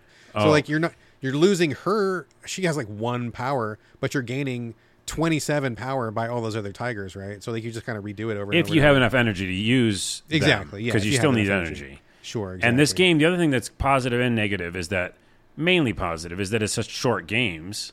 So like it's only 3 minutes or something. Yeah, they're like six rounds, and each time you're getting more energy. So by the 6th round, you have the 6 energy, which always sucks because you're always like, I want to use this on 3 different things. But unless, of course, you get the special things where like there's an extra round. The other thing that's really cool, I guess the con is that like, yeah, it is so short that sometimes I'm just getting started on my plan, and I'm like, oh, it's over. But the other positive thing is all those stages, we call them. Even though I know almost all what they all do now, they add new ones, which is cool. Like I just saw one today, like that I'd never seen before, and it's still just fun to see how it reveals and plays out, right? Oh yeah, it's something new every single time. You never know what's going to happen, man. Yeah. Like I've had so many games where I'm like, I got this on lockdown, I got it, and then fucking something weird happens in the goddamn like 5th round or 6th round where I'm like, I didn't know that was going to happen. It fucked my whole plan. And like, you know, it's exciting. Like, I mean, I like to win more than I like to lose, but I think it's also fun because it's not the same thing every time. Like you never know what shit someone's going to pull out of their fucking deck and then, or how that's going to interact with the battlefield. And you may think you got it on lockdown and then all of a sudden you don't. Or even sometimes something even better will happen. Like for example, I don't know, have you seen Dr. Octopus yet or not yet? I haven't. No. So he costs I think 4 or 5 energy, but he's got like 10 power. So you're like, oh, that's pretty tough. 10 is a lot in this game. Yeah. But his ability is that he takes 4 cards from your enemy's hand and immediately brings them to the playfield. So if you feel like your enemy has nothing in his hand, you lay down your Dr. Octopus. He brings out either nothing or like a couple little piddly guys. No big deal. You win. But if your enemy's got a good hand and you don't know that, and you bring Dr. Octopus, he like brings all this shit to the yard. So like it happened to me yesterday. I was about to lose, and this dude drops a Dr. Octopus, and I'm like, oh, thank you, that's amazing, because he's instantly summoned 4 really big guys from my hand that I couldn't have done otherwise. Fucking, he brought it on himself, come and annihilated himself, and he lost that one. I didn't see that happening. I had no idea it was going to happen, and I was about to lose. And instead, it's this holy come from behind surprise victory because you never know how the cards are going to interact, man. It's like it's so crazy. And you know what's so cool also is that they do build it in. Again, I wish it was any other brand than Marvel, but they build those move sets into the character. Like that, what you just said is really smart because like Dr. Octopus has all those arms, and he would go get things with them. You know what I mean? Exactly. They do that really well. Like Mr. Sinister doubling himself, like Morph Guy, you know, morphing into another thing. Like really smart. Like that. Those are just done really well. The other thing is that we're mentioning I forgot the name of the card game, but there's a card game, a real physical card game that does this, which is like it changes the rules all the time. What's that name of that game? Oh my God, it's one word. It's one word. Anyways, so that's what Monopoly. No. That's the other reason I think I like it is because it's like that, where it's like, yeah, the stage itself might just change the whole rules. Like all cards are moving to the left. You've seen that, you know what I mean? Yeah. Or you have abilities, like some of your abilities are like move everything to the right, you know, and then it changes the whole game because you were just winning this whole stage and now you're not. But for the most part, even with all those randomness, which do make it more fun, I just feel like I really get a handle on it. And I'm blown away that I like it this much. It's ridiculous. What's your number on your collection level? Oh, I found it. What did you say yours was? 117, baby. 117. I'm at 1,440. 1,000? I'm 1,440, yes. You son of a bitch. I was like, I played it for a few days and I thought I was going to get ahead of you. Well, you must have started when this game came out, probably, right? I think I started like the day after it dropped, and I've been playing, you know, I don't play a ton. I play maybe like 15 minutes a day, maybe 10 minutes a day, something like that. So it adds up over time. Here's my deck real quick before we leave. All right. So I have Electra because she destroys a card. Electra's great. And by the way, you gotta have low number cards, which are basically the sometimes weaker cards, because if you're playing this game, there's only 6 stages or 6 rounds, and you have no cards to play, you're screwed, right? So you've got to have some low numbers cards. The magic of deck construction, right? How many low power cards? How many high power cards? Yeah. Then I got a Hawkeye. Then I got Medusa because I like her. She goes right in the middle. Mr. Sinister because he doubles himself and he's still low cost. Mr. Fantastic, you kind of have to have him because he boosts up the sides of your cards, adjacent cards. Mm-hmm. Punisher because Punisher. Namor, by the way, won me a whole match the other day because if you put him just on one stage by himself, he can just double his power. Yeah, that's great. And that literally won me the game. I got Thing. I usually have a lot of heavy hitters. So I have Thing. I have Iron Man to double the points. I have Abomination. Yeah. Onslaught. And then Hulk is my winner. I mean, Hulk wins. He's got 12 power. And he just wins me games. He's really good. Yeah. I hate Onslaught, man. I've lost so many games to Onslaught where he comes out in the 6th round and I'm like, fuck! Double the one your card other that ongoing me. effects. Yes. It's so many times when it's the one card that could fuck me, and then that's the card that the guy has. So that's I have him. Yeah, I mean, there's a lot of really good utility cards. I mean, I think Agent 13 is really good because she just gives you a random card in your hand, and so sometimes it's something amazing, sometimes it's something dumb, but it's always nice to get a little randomness there. Iceman, I think, is really, really good. Yondu is really good. Oh yeah, Yondu is good. Yeah, I mean, White Tiger is really good. Spider Woman, I mean, one of my favorite cards of the entire game. Oh, because she does that sticking thing. I used her before for that. Yeah, she's she great. Stops people from using something, right? No, that's Spider Man. Spider Woman is the one where she shows up. She's got 7 power, so she's already pretty beefy as it is. But then she subtracts 1 from everybody's power on the opposite side, so they all take a hit, which is really good. So Ironheart is really good. She'll give a little boost to people. I mean, it just depends. I mean, there's so many cards. And like you said yourself, I mean, I fully agree with you. This game would absolutely work, whether it was a horror theme or whether it was the Smurfs or whether it was anything. This game is just so fun mechanically. You could stick any skin on this. I would still love it just as much. I'm fine with Marvel because I'm not tired of Marvel, but I get that some people are. But if this was, I don't know, baseball players, or if it was anything, it could not be anything. Baseball players for me, but go ahead, continue. Whatever. I mean, the point being, it could be literally any skin. It could be Transformers. It could be, Steven Universe. It could be anything, and it would still work just as well because at the heart of it, the mechanics just are fucking airtight, dude. They're really good. So let's leave this re-review by mentioning the shop for a second, because like you said in your first review, it's not good. It doesn't seem to make any sense. For one, the monetization? Yeah, it's stupid. God. So to finish up the season pass thing, I just noticed that there are some things that I am locked out of. So there's a column. Oh, okay. There's a column on the right that's all these power ups and boosts and stuff and cards, and I've claimed 4 of them or 5 of them, and some of them have a lock on them. Oh, okay. So that's how they're doing. I can't get them unless I get premium. It's still not fucking worth it because one's fucking Zabu, who I don't, whatever. And some are boosters, which I never care about, which is just upgrading your cards. Sure. Although I know they give you things. There's variants, but there's nothing enticing in this list for me to spend that money. Sure. Especially ongoing, right? Well, I will say they don't do a great job of the onboarding, I will say. I was kind of confused for the first couple days, but you do want to get as many boosters as possible. And I apologize if this is in the weeds stuff, but the more you upgrade the cards, the quicker you get more unlocks. And so, like you said, when you get a new card or something, it might mess up your strategy, but ultimately you do want to get some more cards, because when people start busting out Devil Dinosaur on you, or Thor starts showing up and shit, you're like, God, I can't win because these guys got these cards. I don't have these cards. You're going to need these cards. So you're going to have to eventually up your deck a little bit. Okay, wait, hold on. So I'm going to yes and no but it, I think.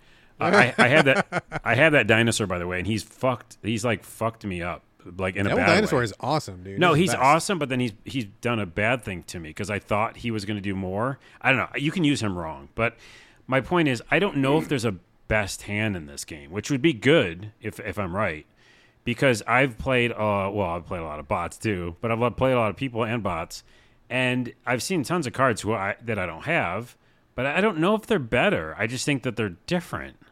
They are different, that is for sure. But there are definitely some cards where when they show up, you're like, fuck. I just, there's just, some of them are really OP. And you're going to want, for example, Wong. He's one of the best cards in the game, dude. If someone shows up with Wong, you're like, fuck, it's over. I'm going to bail.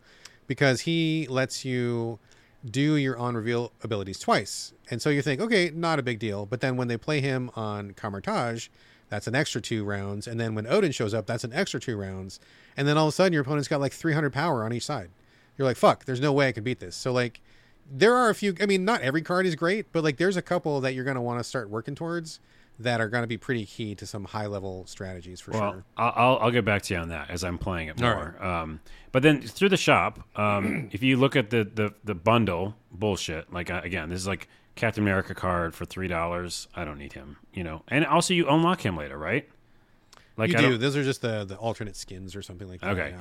Daily offers. I think I might have spent like in-game gold on those because of the variant. I saw a variant that I liked. Yeah. Fast upgrade or stuff you already, you know, do in-game. They don't even have currency. the crazy ones anymore. They took the crazy ones away. Like they used to be the very top thing. They're not there anymore. But before you started playing, they would offer like a couple cards. And it would, like, if you looked at the gold count, because they would have to buy it in the gold. And then, you know, the gold is at the very bottom of the page, right? Where you get the in-game gold currency. It amounted to like $200 or $300 of real money to get those guys at the top. And I'm like, what the fuck are you talking about? $300? That's fucking like the whaliest of whale shit going on. Yeah. It didn't make any sense. It's gone now. I mean, they clearly must have gotten some complaints about it. So the stuff that's there now is still whack, but it's not as whack as it was right before you started playing. That was even worse, dude. Yeah, I just don't see the purpose of the gold, I think, because the upgrade makes sense. I'm looking at the shop in real time for a podcast. The credits are something, again, you also just make in the game yourself, so I don't know why I'd ever want to get those. But the gold is the only thing that costs money. And again, there's $100, $50, $30. And I don't know why I'm using that ever. Yeah, I mean, they kind of took away the biggest cost for it. It's just not there anymore. Yeah. I'm sure it's going to come back at some point where they just want you to straight up just buy a card or maybe buy a special kind of something. It's not there, but I bet it's going to come back. They're probably refiguring their numbers. Maybe they were hoping to get lucky. Maybe everybody who played the game was going to drop $300 on a fucking card or some shit, but we'll see. I'm sure it'll be back. So minus the shop and the monetization, which I don't like, the game is fucking great, super replayable, and I see what you mean now. I guess that's the short version. I could have just said that. I really, really like it. I wish I kind of want to play against more real people. But like I said, like you said, I guess that just makes sense if there's nobody there. Yeah. Well, keep going, dude. I guarantee you, when you unlock the higher tier cards, you're still like in the basic tier right now. When you get to like the second and third tiers, you'll start hitting more real people and you'll be like, oh, I want to play some more bots right now because I'm tired of playing the real people. Oh, you're like, I'll be actually looking for the bots. Yeah. Right. I wish I could get a bot right now because I need to win and I keep losing. So that's going to happen. It's fucking fun. Even if, by the way, I'm just treating everything like a bot at this point because I don't even know if anybody's human, you know? So it weirdly enough, that's just the last thing I'll say. Weirdly enough, even I think I have found like a D's nuts person. So I'm sure they give me a few people already. Oh, yeah. And what I just, like other games that are competitive, I sometimes freeze or freak out, you know? We've never talked about this in the show, but that's why I think I originally didn't play a lot of Fortnite and all that kind of stuff, especially build mode, because I was like, oh, I'm just going to eat shit, you know, or other games where you just get sniped from a million miles away, the Call of Duties of the world and stuff. But this one, because A, I feel good and comfortable with the gameplay, B, like you said, there's so much randomness that even if they're like eating, you know, doing amazing, they could just like some random stuff's going to happen to them. And it's a card game, you know, because I played Hearthstone actually quite a bit. I don't know if we ever brought it in the show, but I don't think we ever talked about it. Yeah, I played it on PC, and I did, again, same thing. I don't get nervous. So if someone's like doing amazing, I still don't freak out. Like I never retreated ever in this game. I go, there's maybe a way I can win, you know, into the last second. And I don't know. I'm just not nervous at all playing this PvP. Yeah, it's interesting. Something that we haven't really mentioned, and I know we're kind of running long here, but one thing that's really interesting about this game is that you're almost not even playing against another person. You're kind of playing yourself in the sense that you want the biggest total on your side of the board. And so you've got a bunch of cards. Your deck is not designed to destroy another person the way that it is in Magic the Gathering. Your deck is made of cards that work together well. So you're ideally, in a perfect world, the opponent will leave you the fuck alone. He'll do his thing, or they'll do their thing. You do your thing, and your total is more than theirs. And ideally, there's not going to be a lot of crossover. Because you're not gunning for somebody. You're trying to have a strategy that works with yourself. And so it's kind of like every match is almost like Carlos versus Carlos. Like, oh, I've got a plan, and I hope that I can make my plan work. And maybe somebody will mess with you, maybe they won't. But ideally, it's about, did I construct a plan that's well enough to get myself where I need to go? So it's almost like you versus yourself rather than you versus other people in this game, which I think is a really, really interesting spin where it's less aggro. It's less, it pisses me off less. Right. I feel like the rage factor isn't quite there. There's no trash talking or anything like that. So I appreciate that for it. Well, I guess that's what I'm saying. And then also there are elements of like you destroying other cards though, right? That pop up. Yeah, there are. Yeah. Certain cards that do that, but you have to have, again, the right time, the right energy to be able to pull it off. You can't just every time be like, I'm going to do this and destroy the guy, you know, or girl, whoever. So, and then the other thing is that I've never snapped. Oh, never. I refuse to snap. And then I watch people snapping on me and then they lose and I laugh. Because I think only one person snapped on me. Again, person in quotes. Either a bot or a person snapped on me and then won, which is the betting thing that we talked about. Yeah, but it's where you can bet who's going to win each match. I'm never going to retreat and I'm never going to snap. That's, you can hear first. I'll never change that. I'll never do either of those things. They seem silly to me.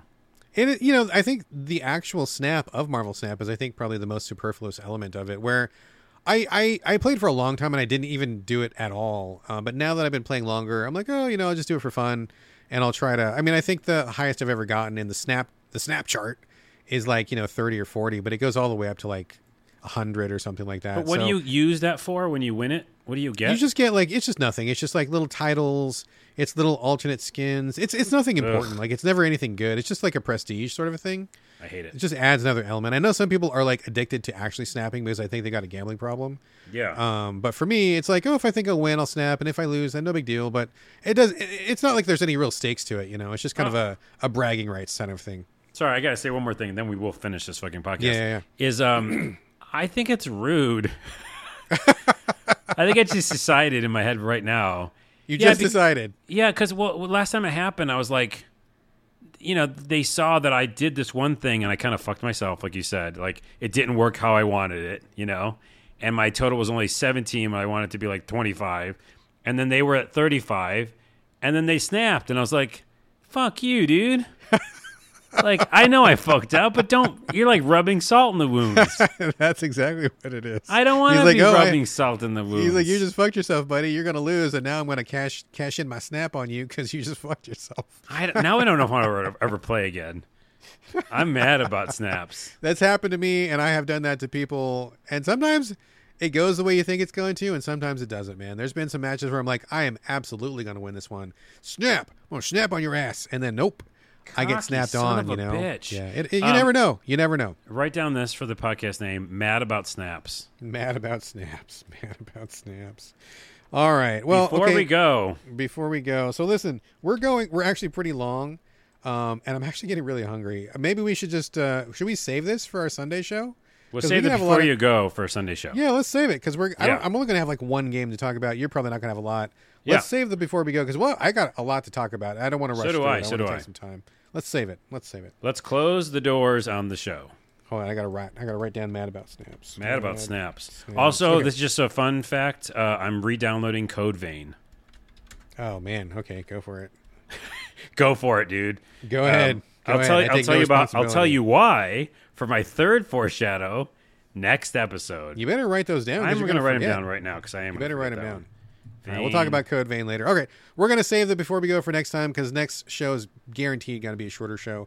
Let's wrap this one up. We're running long. Folks, thank you very much for listening. And also thank you for patience. I know we got this episode out late, so apologies for that. As per usual, send us your questions and comments. Hit us up, sovideogamespodcast@gmail.com, on Twitter @SoVideoGames, or Instagram @SoVideoGamesPodcast. You can also reach us individually. Carlos, where are we sending your traffic this week? Well, you can just announce it from here on out. And you can check out Carlos at TikTok @CarlosRodella. The new video that I'm dropping tonight, which I think this podcast is going up tonight. Is that right? Hopefully. Yes, as soon as yes. Okay, then tonight you can watch on TikTok, Carlos Rodella, my name, the first video game, like adventure game, point and click sketch. Oh, excellent! So it's a sketch that mimics. It's Starbucks still, but it mimics an adventure game. Interesting. All right, tune in, folks. Let's check this out. Check it out. Check it out. All right. As for me, same as always, it's on Instagram, still on Twitter for now.